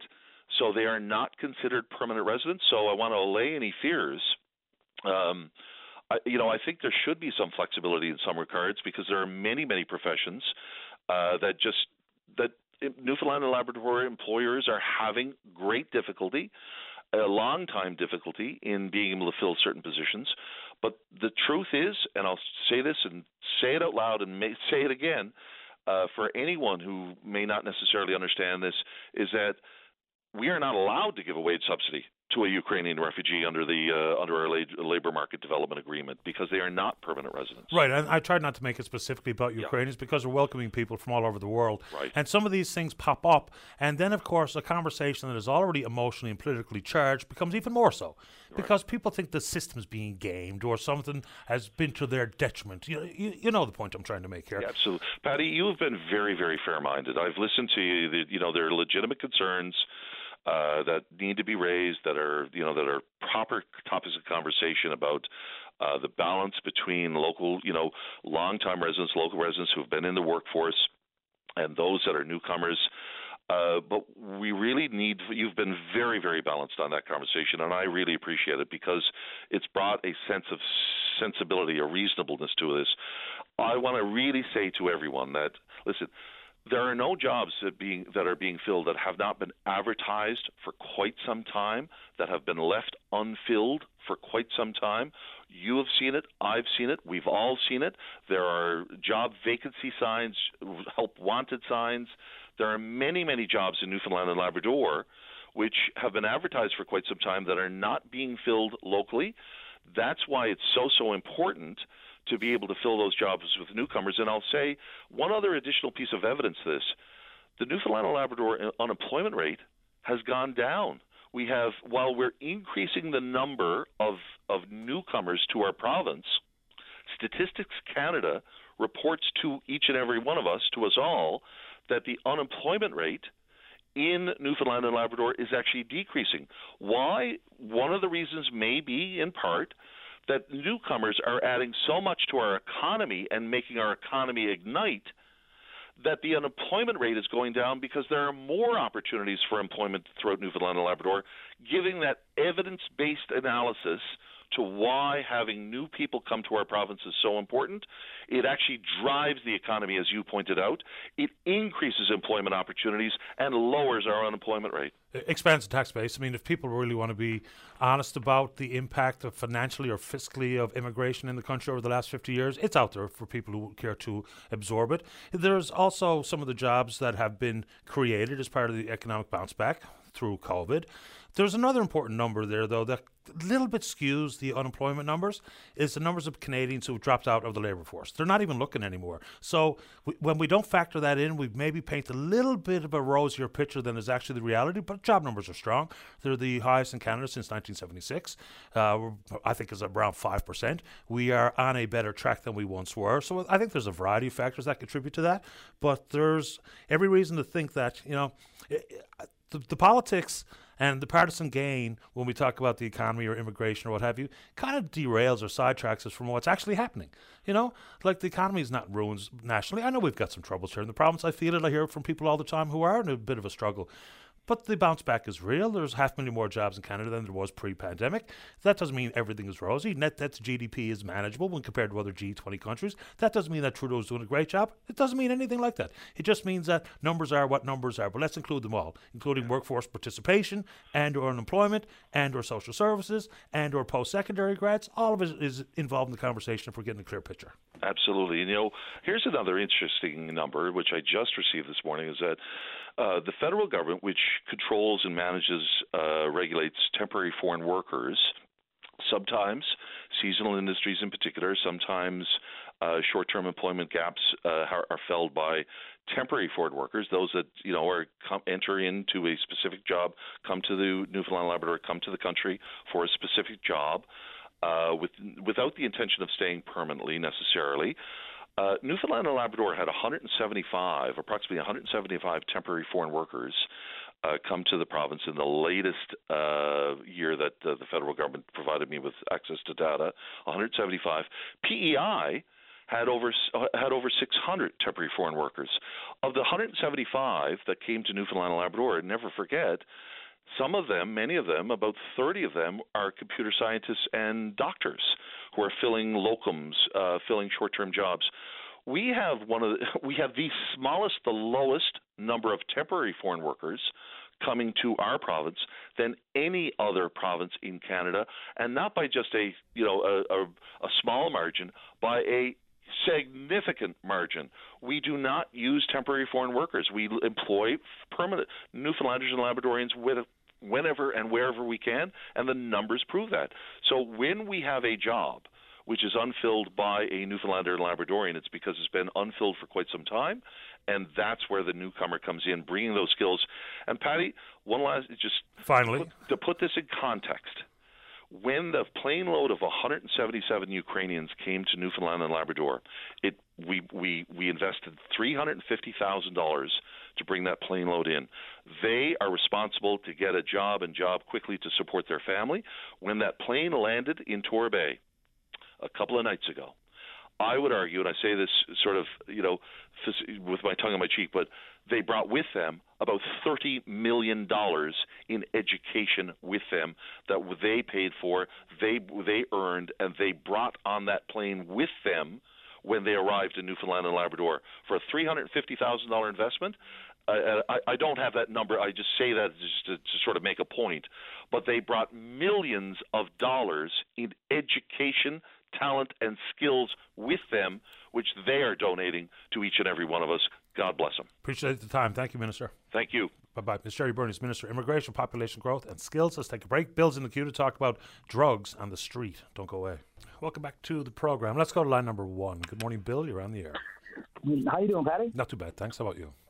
Yeah, I'm calling. I'm doing pretty good. Well, I hope so anyway. I'm calling in about drugs and that are available on the street now today. Okay. Some of them they're very dangerous. It's not funny. It's causing big sores under people's skin and everything. Like, it's almost like they've got the plague or something. What kind of drugs are we talking about? Cocaine? Cocaine mostly. Yeah, okay. It's supposed to be cocaine, but who knows what's in it? Yeah, you never know what's in it. And, of course, what seems to be relatively new, and we talk about fentanyl that's been added to the drugs, which I don't even understand drug dealers doing that. You're killing your customer, and there should be additional layer of crime and criminal punishment for including or selling fentanyl. But it's just madness what's going out there, and people, unfortunately, not enough people care. Yeah, the thing I don't understand about fentanyl is that fentanyl is a downer. Cocaine is an upper. Why would you want to mix both? Don't know. That's like a John Belushi thing, isn't it? Yeah, I mean, the conversation about drugs is tricky to have, but there's things we can do that can keep people safe, save us some money, make the community safer, all the time just trying to do the right thing, but there's just not enough political will to talk about it. I think that there should be enough political will to start talking about, like, some of these Scandinavian countries that give their populations free drugs. Well, it's not necessarily like that. Like in Switzerland, for instance, you can get prescribed pharmaceutical-grade heroin as opposed to get it on the street, get hepatitis B, get HIV, or overdose and die. So there's things, and, heroin, the medical community will tell you, and I don't use any of these drugs, and I'm not promoting it, nor am I trying to enable anybody. Heroin is less harmful to the body than methadone, but yet we choose methadone as a course of treatment. Well, that's because heroin's a lot harder to get off of, really, right? Sure. Oh, absolutely. No question. We're cut down slowly, little bit by little bit by little bit, right? But I'm not talking about methadone or the heroin that's out there. You can tell the heroin pretty easy with fentanyl in it anyway, because it's got little green dots in it, right? Okay, I don't know that, but fair enough. I got a fair understanding of everything. I don't want to be at it, but I am. This is a second. I am at it. I'm trying to give it up. I'm almost 20 days now with nothing. It's crazy. But I'm seeing these people out there, and they'd sell their mother for 50 cents, And I don't understand where that's coming from. Newfoundland was never like that. Newfoundlanders always looked after each other. Now it's all money, money, money, money. You got people out there that are totally crazy. We're in a province right now that's in the next couple of months, in the coming months, we're going to start seeing a lot of shootings and stuff like that. We're already seeing it. We're going to see a lot more. Like last year or the year before, over on Spencer Street, there was several shots fired off. And that's nothing compared to what's going to happen. Could be some senior citizen sat down in his bed sitting room and get shot dead because he was sitting down in his bed sitting room. You know what I mean? You paint a very bleak picture, although it's probably more accurate than that. It's so bleak, it's not funny. I'm suffering with it now myself. Bill, let me ask you a question. Are you cold turkey, or what are you doing to kick the habit? What kind of help are you getting? It's mostly cold turkey. You go over to the hospital, and like I've got a few times of pain in the chest and that, and it's drug-seeking attitude thing, right? I'm not addicted to opiates. I never was. I can't stand the things. Morphine, I'll throw up a whole bedroom full. You know what I mean? But they don't believe that for 1 second. So what are you addicted to? Cocaine. Cocaine. And whatever's in it now, it's hurting people. It's a terrible drug. It's hurting people bad. I think that anybody who's caught doing that, knowing full well that they're doing that to people, should be given a life sentence, and that's it. Never get out again. We certainly need to. Yeah, we got to layer the criminal code as it pertains to drugs, because, people are willfully putting fentanyl, which just the tip of a pin can kill you. Then not even the tip. Yeah, okay. I don't know what the measurement would be, but a very, very minuscule amount is extremely dangerous. Bill, look, hang in there, man. If you're 20 days clean, let's make it 21. Just keep going. I appreciate the time and the warning to those who are buying drugs on the streets to be very wary of what's going on and knowing that there's some really harmful substances out there. So be careful, and you hang tough, man. I've lost a couple of kids, a couple of kids. You know who I am, and things are really hard sometimes, right? listen, if you think I can help out and you want to give a, even if you just want to check in with us every now and then to let us know that it's day 21 or day 31 and hopefully day 101, just do that. Maybe use whatever you got to do for motivation to stay clean, and I appreciate your time. Hang tough. I want to see everybody off. That's it. Keep going, man. Stop killing people. And they know it's doing it. They're doing it on purpose. And it's ejected, like crystal meth and all that stuff. It's destroying people's bodies. It's disgusting. I'm disgusted about myself. Well, hopefully this warning gives someone second thoughts. And again, you stay in touch and keep doing what you're doing. I'm wishing you nothing but the very best in your recovery, Bill. Thanks a lot. Yeah, thanks. Take good care of yourself. Bye-bye. Okay, bye-bye. Man, let's take a break. Don't go away. Got plans for midnight? Bring your VOCM along with the best soundtrack for every night, anywhere. The VOCM All Night Show, midnight on your VOCM. Welcome back to the show. Let's go. Line number 2. Morning, Jim. You're on the air. Good morning, Eddie. I know you're feeling great. Thanks a lot, Jim. Hope you are as well. What's on your mind? I am. I call in to throw a bouquet to the Dr. Ruel and his team and all the nurses at the CVICU unit and the special care unit on the 5th floor. Last Thursday, I had the first open heart surgery performed in Newfoundland that don't cut open your chest. And I was home again by Sunday evening. Good news. So how you feeling? I'm feeling pretty good, I got to say. Sometimes it's difficult to get into the system, but when people get into the healthcare system, by and large, you deal with nothing but top quality, educated, experienced, compassionate people. So I'm glad it went well for you, sir. Yeah, Paddy, I got to say they were top notch, but excellent. Nothing but care and respect. And totally looking after your needs. That's the way it should be. Yeah, that's that no operation already goes into your rib cage instead of cutting open your chest, right? So what do they do? They actually go in through underneath your breast and in through your rib cage. Okay. And they done a double bypass for me, in my case. And all it required was one stitch. The way things have changed in the medical advancements is mind-boggling. I know. Yeah, it's cool. Well, hopefully that makes for an easier, speedier recovery for you, pardon me. And I'm glad you got the kind of treatment that you deserve when you were in the hospital itself. Good to have you on, Jim. Be well. Yeah, okay. Be good, Paddy. Hard story on Builder. Yeah, hard stuff, man. Hopefully you can stick with it. Yeah. Good stuff. Thanks for this. Yeah, you're welcome. Okay, Bye. Jim. Take care. Bye-bye. All right, let's go to line number 4. Barry, you're on the air. And there, Paddy, sorry. No problem. Good morning, Paddy. Thanks for taking my call. No problem. Paddy, I'm peeved this morning to the point I'm about to explode. It has to do with DFO and our silent 6 Liberal MPs in Ottawa. First thing is the fishery guardians. We're still nowhere with that. It seems like they've washed their hands of it. Number 2 is the food fishery. My God, Paddy, what's going on with the food fishery? No idea. Why is it taking so long for an announcement? The best thing that could happen this year, Paddy, for come home year, is that they have the season same as last year for the weekends, and the week in September, of course, but also give us back to 2 weeks in July and the week in August that we used to have for come home year this year. That'd be a great idea and it'd go over really well. Will we get that? I don't know, Paddy, but I doubt it, and I'm not a pessimistic person.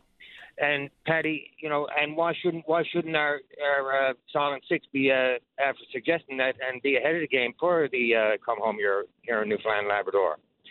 And what I really call you about this morning, Paddy, was about Clifford Small's bill that he introduced to the House yesterday, which got voted down by a margin, I think, 170 something to 150 something. And Paddy, this, and our Silent 6 voted against it. Voted against it, Paddy. I can't understand it. I mean, this in my mind, my opinion, Paddy, was the first real positive step to address the seal industry for God knows how long. and yet here we let the opportunity slip between their fingers. Now, look at Norway, for example. They have they harvest seals, but yet they have a very strong seafood sector, and that's what people are saying. People are saying that if Newfoundland and Labrador went back to sealing, we'd lose our seafood sector, and I don't believe that. With concerns with the Solemn Six, what must they think of us, hey, when they come home with smiling faces? Do they expect to be greeted with heroes welcome? I mean, what do they take us for, idiots? Even the bill itself would have only allowed for a conversation regarding a framework for stuff. It wouldn't have imposed anything immediately anyway. So I don't know. By the whipped vote, it is what it is. Now I do know that the bill got some support from the Liberal side. A member from Quebec, a member from Ontario voted in favour of Bill C-251. And I don't have confirmation on Yvonne Jones, but I know that the other 5 did indeed vote in opposition. Yeah, and I can't confirm that. That's the information that I received, Paddy. And I'll also bring me back to about 2012, 2014 or so, when our Lieutenant Governor Judy Foote, then MP in the House of Commons, gave a grandiose speech about the seal industry here in Newfoundland and Labrador, wearing a sealskin outfit, God love her, and over her shoulder in the background was Justin Trudeau, nodding his head on every word that she said. He was like one of those bobblehead dolls on dashboard. On dash your car, I mean. I know what you mean. Yeah, I mean, at some point, it's going to be, and the point is coming very quickly here, it's either something will be done or the conversation is over, nothing's going to change, and I think we're quickly approaching that. I don't think, like even Mr. Small's bill, does that translate to, if government changes hands into the Conservatives, does that mean they're going to do something different than the Liberals or do anything at all? I don't know what leads us to believe that would be the case, because it hasn't been the case in the past. We saw some of these trade barriers happen during the Conservative government. Did they kick up a stink? Maybe a bit of a stink, but will anything ever change here, regardless of who holds the seat of government? I don't know. I really don't know. But anyway, I'll give you the last word on this one, Barry. And I agree, Paddy, no more do I. But, we have and hope for the best, I guess. But, it's a shame that this bill got voted down. And it's very indicative of the way that Ottawa thinks of Newfoundland and Labrador and the people of Newfoundland and Labrador, in my opinion. Okay. It's a hard pill to swallow. It really, really is. And there's so many different things that we could be doing positively, but they just prefer to sit back on their haunches and forgive me my cynicism, but it seems to be they're just waiting countdown days for their pension. I think that's a pretty popular sentiment when it comes to politicians of all stripes, is get elected, get re-elected, serve enough time to satisfy your very healthy, a generous pension. I don't know if that's the only intention of anyone who ever seeks elected office, but it sure seems like it with far too many of them. I'll give you that much, Barry. Yeah, and I agree with Paddy. I don't think it's all of them, but it certainly seems to be the attitude of the ones that are in there now. That's for sure. It seems they have had a tough run here. There was, the popular thought was, say, for instance, in the oil business, if Beta Nord had to be nixed, that might have been the end of the road or possibly the end of the road for some safe Liberal seats here in the province with the next federal election. So they've had a couple of wins, but I don't suppose we're all going to see wins delivered in every category. This one feels like a loss, though, with this particular bill. Certainly for folks who are involved directly or indirectly with the fishery. They are not welcoming this particular decision at all, and I'm hearing from them a lot. Anyway, last word, Barry, because I do have to run. Yeah, I agree, Paddy. They have done some good things, but it seems that when it comes to our outdoor resources, that's where we're still really struggling and having a hard time and getting any cooperation from Ottawa in this. And once again, I point out the over $350 million that they grant to British Columbia fisheries, but yet not a cent here in Newfoundland and Labrador. And all we're looking for is get the fishery guardians extended a few extra weeks so they can protect the Atlantic salmon from the nets of would-be poachers. Yeah, the river gardening issue. I do know that it becomes a dollar that is spent with a private sector company who wins a contract. But if you don't fund it to the point where we have enough guardians working long enough during the season, then what's the intended outcome here? Not making things any better, because those who are willing to be poachers, they know exactly what the schedule is for the River Guardians, and they can just bide their time until they're no longer on the river. So we're kidding ourselves to think that we've got enough happening on that front. And I would imagine poaching is far more prevalent than we even realize, to be honest, whether that be big game and or in the province's rivers. Barry, off to the break I go, but I appreciate the time this morning. Thanks a lot. Thank you very much, Patty. It's always been a pleasure. Mine. Thank you. Bye-bye. Thank you. All right, let's go ahead and take ourselves a break. When we come back, still plenty of time to speak with you. Don't go away. Take a break. Join us weekdays from 12:30 to 1 p.m. as we discuss anything and everything that's happening now. It's all on the table during your VOCM lunch break. Welcome back to the show. Let's go to line number one. Say good morning to the NDP member of the House of Assembly, elected in and serving the folks of Lab West. That's Jordan Brown. Good morning, Jordan. You're on the air. Good morning, Patty. What a lovely morning today, isn't it? 'Tis that. Yes. So I called today just because to talk about, in your preamble, you did mention, about the rental crisis that St. John's is about to face. It's, very similar to what we've been facing for almost 2.5 years here in Labrador West, where there's just no rental properties available in the entire region of Labrador West right now. And you look at it there, where we're talking about, growth in the mining industry. We're talking about growth. There is not a single thing available here right now. I guess affordability and availability has slightly different flair or feature depending on where in the province we're talking about. The boom bust cycles of Lab West are, I guess, similar to the pressures that you feel in St. John's. It's a funny thing too, right? Because there's so many different factors at play here. Around here, it's maybe long-term rentals have converted to Airbnbs. Maybe more people have moved to this region looking for a rental. Maybe it's a stress test for mortgages. Maybe it's a variety of things. In Labrador, there's always been a capacity problem, period, hasn't there? Yeah, absolutely. Even in the low times in 2014, when we saw the downturn in the market stuff, rental usage was still high. And that's because of, one, the mortgage stress test.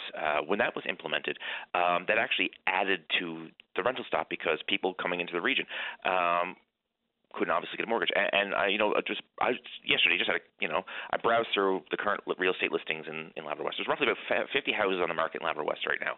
The average price for a bungalow, $400,000. The average price for a townhouse, $300,000. The average price for a mini home built in the 1970s, $250,000. So the big part of it is affordability because people can't afford these mortgages, and right now, and they're stuck in they're forced to try to find rental because obviously the mortgage stress test. So right now, we have that. On top of that, you have all these large contracting companies from St. John's and the island right now coming up doing work in the mines. Right now, they instead of renting out bunkhouse space or renting out hotels, they buy apartment buildings or they buy houses and turn them into bunkhouses. So now we actually have less rental units on the market in Labrador West than we did 5-6 years ago. So right now, we have people here who have great paying jobs in the mine leaving the area because they can't get a rental unit. Leaving the area for where? Where do they go and still be close enough in proximity to their job? No, they have to quit their job. They quit and go. Oh. They quit and go. We have people leaving this region in Labrador West now quitting high-paying mining jobs, in the hundreds of thousands of dollars a year, leaving to go to back to the island or back to the coast of Labrador because they just can't either pass the mortgage stress test because they're new to the mortgage, rent thing, and especially if you're not a first-time home buyer, second-time home buyer, you're obviously your percentage you have to put down your mortgages are going to be a little bit higher. They just don't have the money at that moment. They need the high-paying job and work X number of months or years to get the down payment to get to buy a $400,000 house that was built in 1971.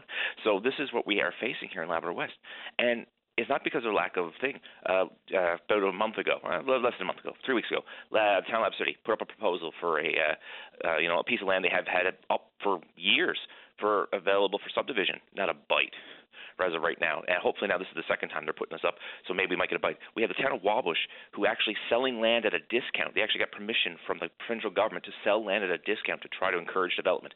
Not a bite. So right now, like you said, we're in a predicament where it's just really expensive to build in Labrador, and I always say it's just expensive right now because of the way the market is right now. But the second thing is I call it the Labrador tax, just because for some reason to get supplies and everything up here, companies like to charge a little bit more for goods and services.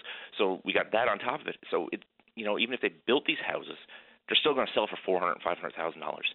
So this is where we have a really interesting situation that's actually hurting development of the mining industry. It's a curious state of affairs. So what are proposed solutions here then? Because, I mean, I have some ideas where I live because I'm more familiar with the economy here and opportunities here. So what are the solutions available in Labrador? Well, the first thing is, and I don't know, like I said, and it was interesting in the sense I was reading about in the 1950s, 60s, and 70s, they had the Victory Houses, which was an interesting prospect where they, CMHC, well, what is now CMHC, started building houses across Canada to make more affordable housing for everybody. In general, like just post-war boom, all that stuff. They actually built entire subdivisions and sold them. At a price that people could afford to help spur the economy. And, there's some in St. John's. There were some in, in different maritime provinces that actually, that are still homes to this day that people still live in. They're about 1,000 square feet. But, there's stuff like that where even the provincial and the federal government need to step in and say, whoa, we're actually going to stifle our own economic development with the craziness of the housing market right now. And that's what's happening. We're actually hurting the province's ability right now to export minerals because we can't get our head together over on how to solve a housing problem, or basically ignoring a housing problem right now in the north. Strange, because the mining sector is well positioned to have far bigger impact on the provincial economy and the provincial coffers than the oil industry maybe ever had. So, be on side with that makes sense. Do you surmise the hesitation for these subdivisions that you spoke of is because of the boom-bust cyclical nature of the region? I think it's part of it, but if you actually look at the statistics of iron right now, even in the down times of 2014, 2015, it did dip, but it was actually it did come back very quickly and then was more of a steady, slow incline over the last, I'd say about last 6-7 years. That we had a sharp downturn, but it actually climbed pretty good. And actually, Labrador West grew in population during that time, according to Statistics Canada. So we actually grew as a region during that time, which was fascinating in its own right. And then we grew again in this latest statistics from Statistics Canada. But our population's actually been growing, census over census. So we're actually poised to keep doing great. We have over 200 years of ore left in the ground. Iron is the building block of all construction materials. So really, to say the boom and bust cycle is, irrelevant at this point. Sure. We've been here for 70 years, Patty. Sure. My grandfather came here in 1959. My grandfather before that was in Shefferville in 1954. So, we've been here for a very long time, and I don't think we're going anywhere right now. Is Labrador West potentially the first real home for maybe some tiny homes? I live in a mini home. I don't live in a full tiny home. I live in a prefab mini home. I've lived there my entire adult life. I bought my house when I was 18 years old, fresh out of trade school. I like it. I'm not moving. I'm not getting a bigger house. I don't have no need.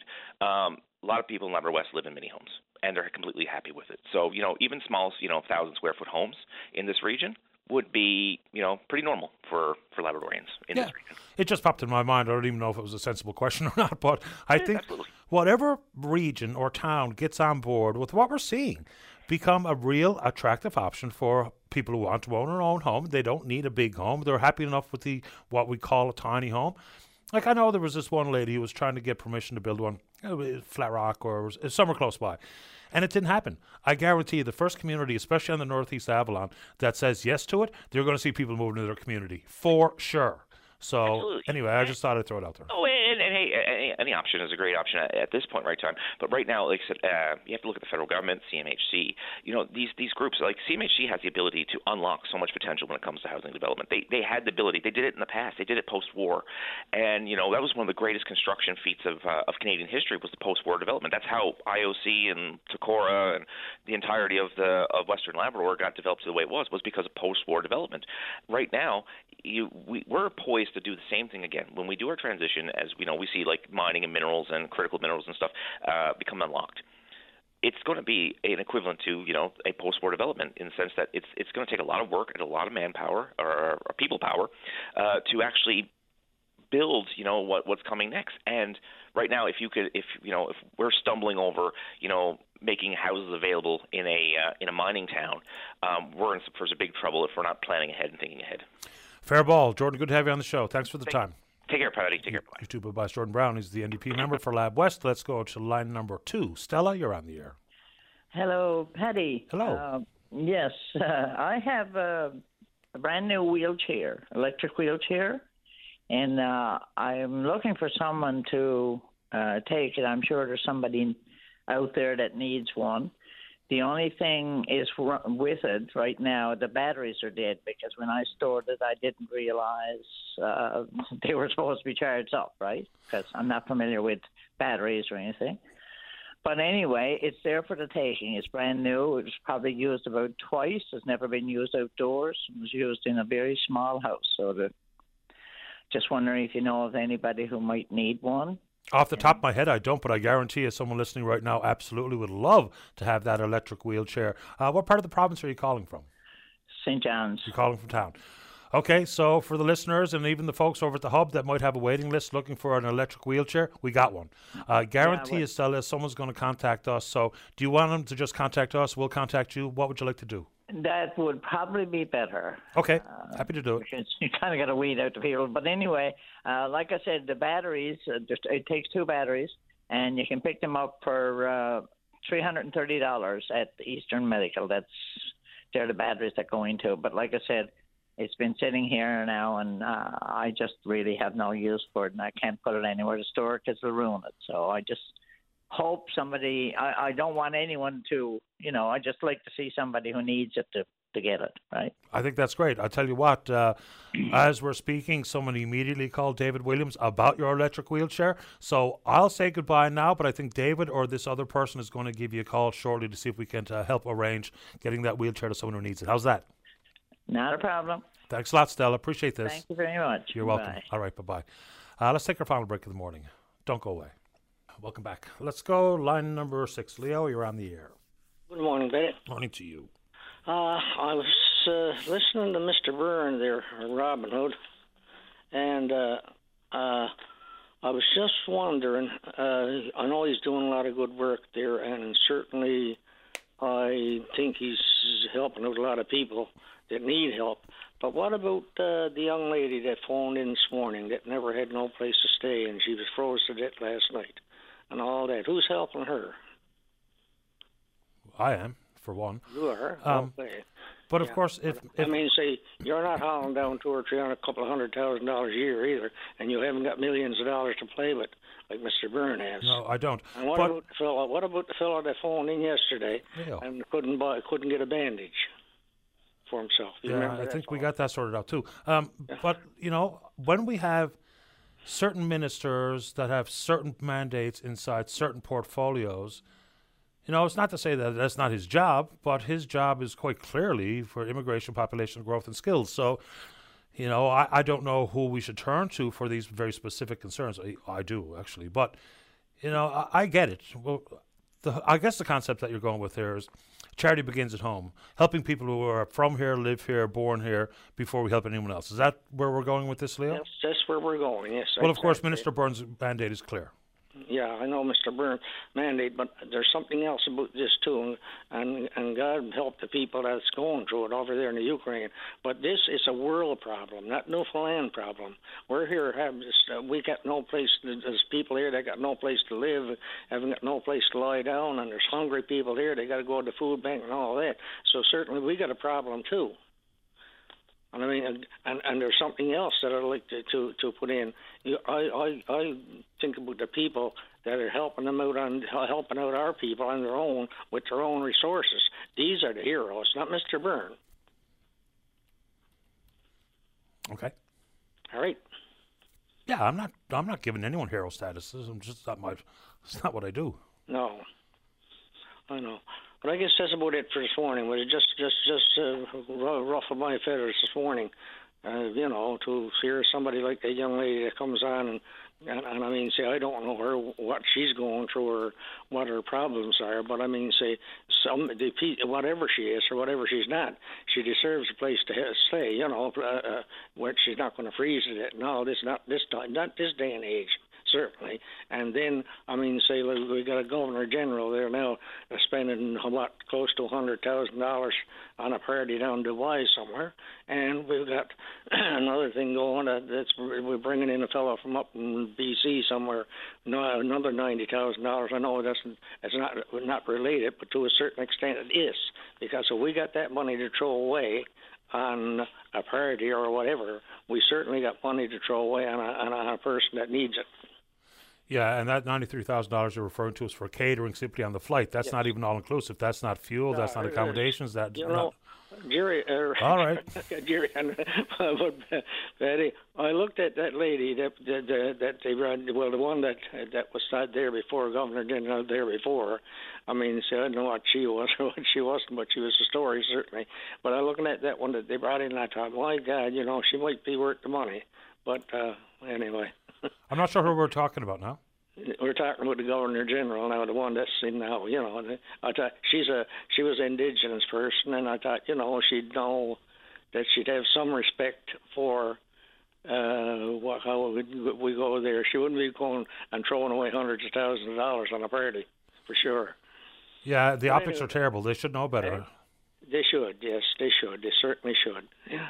But this happens so often, and it's all swept underneath the rug, and it's not next swept year, underneath the rug. Next week it'll start all over again. I don't know how people say that all the time. We talked about it off the top of the show. The story's not going anywhere. It's been covered by every single media outlet in the country. So swept under the rug. You must have a translucent rug. Yes, you better believe it. I thought the same thing. my exact feelings. Okay, appreciate it. Big rug, I'll tell you that. Yeah, you have a good day. You too, Leo. All the best. All right, bye-bye. Final word this morning goes to line number 10, the Liberal Member of Parliament for Long Range Mountains. The Minister of Rural Economic Development is Goody Hutchings. Good morning, Minister Hutchings. You're on the air. Good morning, Patty. How are you this morning? Not too bad. Thanks for asking. How are you? I'm pretty good here in Ottawa. Looking forward to getting home on the weekend. Patty, look, I just wanted to give a call because I know Newfoundlanders and Labradorians are really concerned about the seal predation and the impact it's having on the ecosystem. So I wanted to chat about that for a minute. So in August of 2019, I was with the then Fisheries Minister, Wilkinson at the time, and he announced this seal task force. And they delivered their report to the now Minister, Minister Murray, a couple of months ago. And I was delighted that she listened, and she listened to the hard work of all Newfoundland and Labrador MPs and all Atlantic Canadians. And she announced that in the riding with me a couple of days later, where she's taking steps. She's implemented their action plan. Look, we know that the issue we have with seals, it didn't happen overnight. It's not going to be fixed overnight. But it's a cross-government approach. It's just not DFO. As you know, Patty, we've got a quota of over 400,000 animals that hasn't been taken. So how do we do the market development? And like I said, it's cross-government. It's economic development. It's trade. It's small business. It's entrepreneurs. But why vote? Let's fast forward to 2022 and the fact that 6 members, Liberal members of Parliament, voted against Bill C-251. Why vote against something that could have addressed framework for opening up markets, addressed yearly census, addressed the predation itself? Because an upcoming seal summit may be just a smoke and mirrors type of exercise, which we've seen with so many summits. So why vote against this specific bill? Okay, so that's a good question, Patty, because C-251 made no reference to science, right? And it proposed the census to count them, which was over $30 million a year in annual cost. But, Patty, what difference does it make if there's 6 million, 7 million, 8 million? Let's take those resources and put it into economic development. The other part is we've got to make sure that Canada's fish and seafood sector is preserved. The stakes are too high to make mistakes. And we've got to make sure that there was no impact with significant trade issues. We know other countries are doing it, but we've got to be so careful. I'll just say to all the lobster and crab fishermen out there now, who buys the majority of your produce, right? So we need to make scientific-based decisions. And, another thing I'll talk about is, I don't know if you've noticed, but Grenfell Campus of Memorial got this $50 million ocean waste grant there a few months ago. And what they're doing is looking at full utilization of so many species. What are we doing to make sure we don't throw stuff away, as other countries do? So in seals, it's a perfect example. There's not only the pelts, the obvious one, but the oil. It's the healthiest omega-3 in the oil. We've got a fertilizer shortage. We can do fertilizer. There's a young woman out my way doing creams. We can take the meat and do dried protein powder. So there's so many things that we can do when we get a cross-government approach. All that said, why not, as Mr. Small said, offer solutions, or amendments, take it to committee, flesh it out, make sure it includes all of the different moving parts that you suggest here. And there is some reference to market expansion inside the bill, which is an important component. And we can examine in committee what the impact of increased seal harvest and what it means for the other species that our harvesters are selling abroad. So why not just even take it to committee or offer amendments as opposed to simply vote against it? Well, in January, the sponsor of 251 moved a motion at the committee, which was unanimously adopted, to study the impact of seals, right? So instead of waiting for that to go ahead, we are taking action now. And I can tell you that we've all lobbied hard with Minister Murray, and she gets it. This summit in the fall is going to be a combination of internationals coming in to talk about what they're doing. It's not going to be another study. It's going to be listening and learning from those that are doing it better than we are, frankly, how we can learn from that, but to make sure the resources are there in various government departments to take this to the next step. I see this as incredible opportunity in rural Newfoundland and Labrador and throughout Atlantic Canada, Quebec as well. We've got to make sure there's full utilization and make sure that the price is there so our fishers want to go out and harvest these animals. Last one, because we're unfortunately out of time. We've got another issue here with River Guardians. Too few and too short a season. I know it's a $5 million contract that goes to a private enterprise, but the Guardians are saying that all we're doing is allowing the poachers to outweight the Guardians before they go ahead and string a net across the river. Does that program get enough support, and what's your thoughts on expanding the River Guardians, not only for the numbers of them, but the length of time they spend on the river?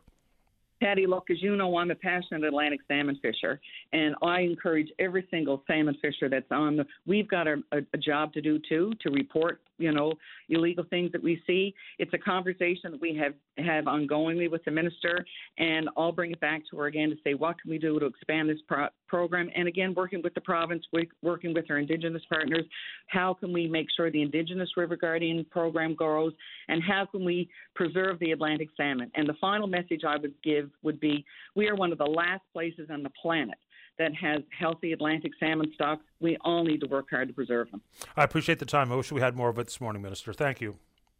I'll call back, Patty. Take care. Have a good day, everyone. You too. Bye-bye. Scotty Hutchins. She's the Liberal member for the Long Range Mountains. We are indeed out of time, but we will pick up this conversation again tomorrow morning right here on VOCM and Big Land FM's Open Line. On behalf of the producer, David Williams, I'm your host, Paddy Daly. Have yourself a safe, fun, happy day. We'll talk in the morning. Bye-bye.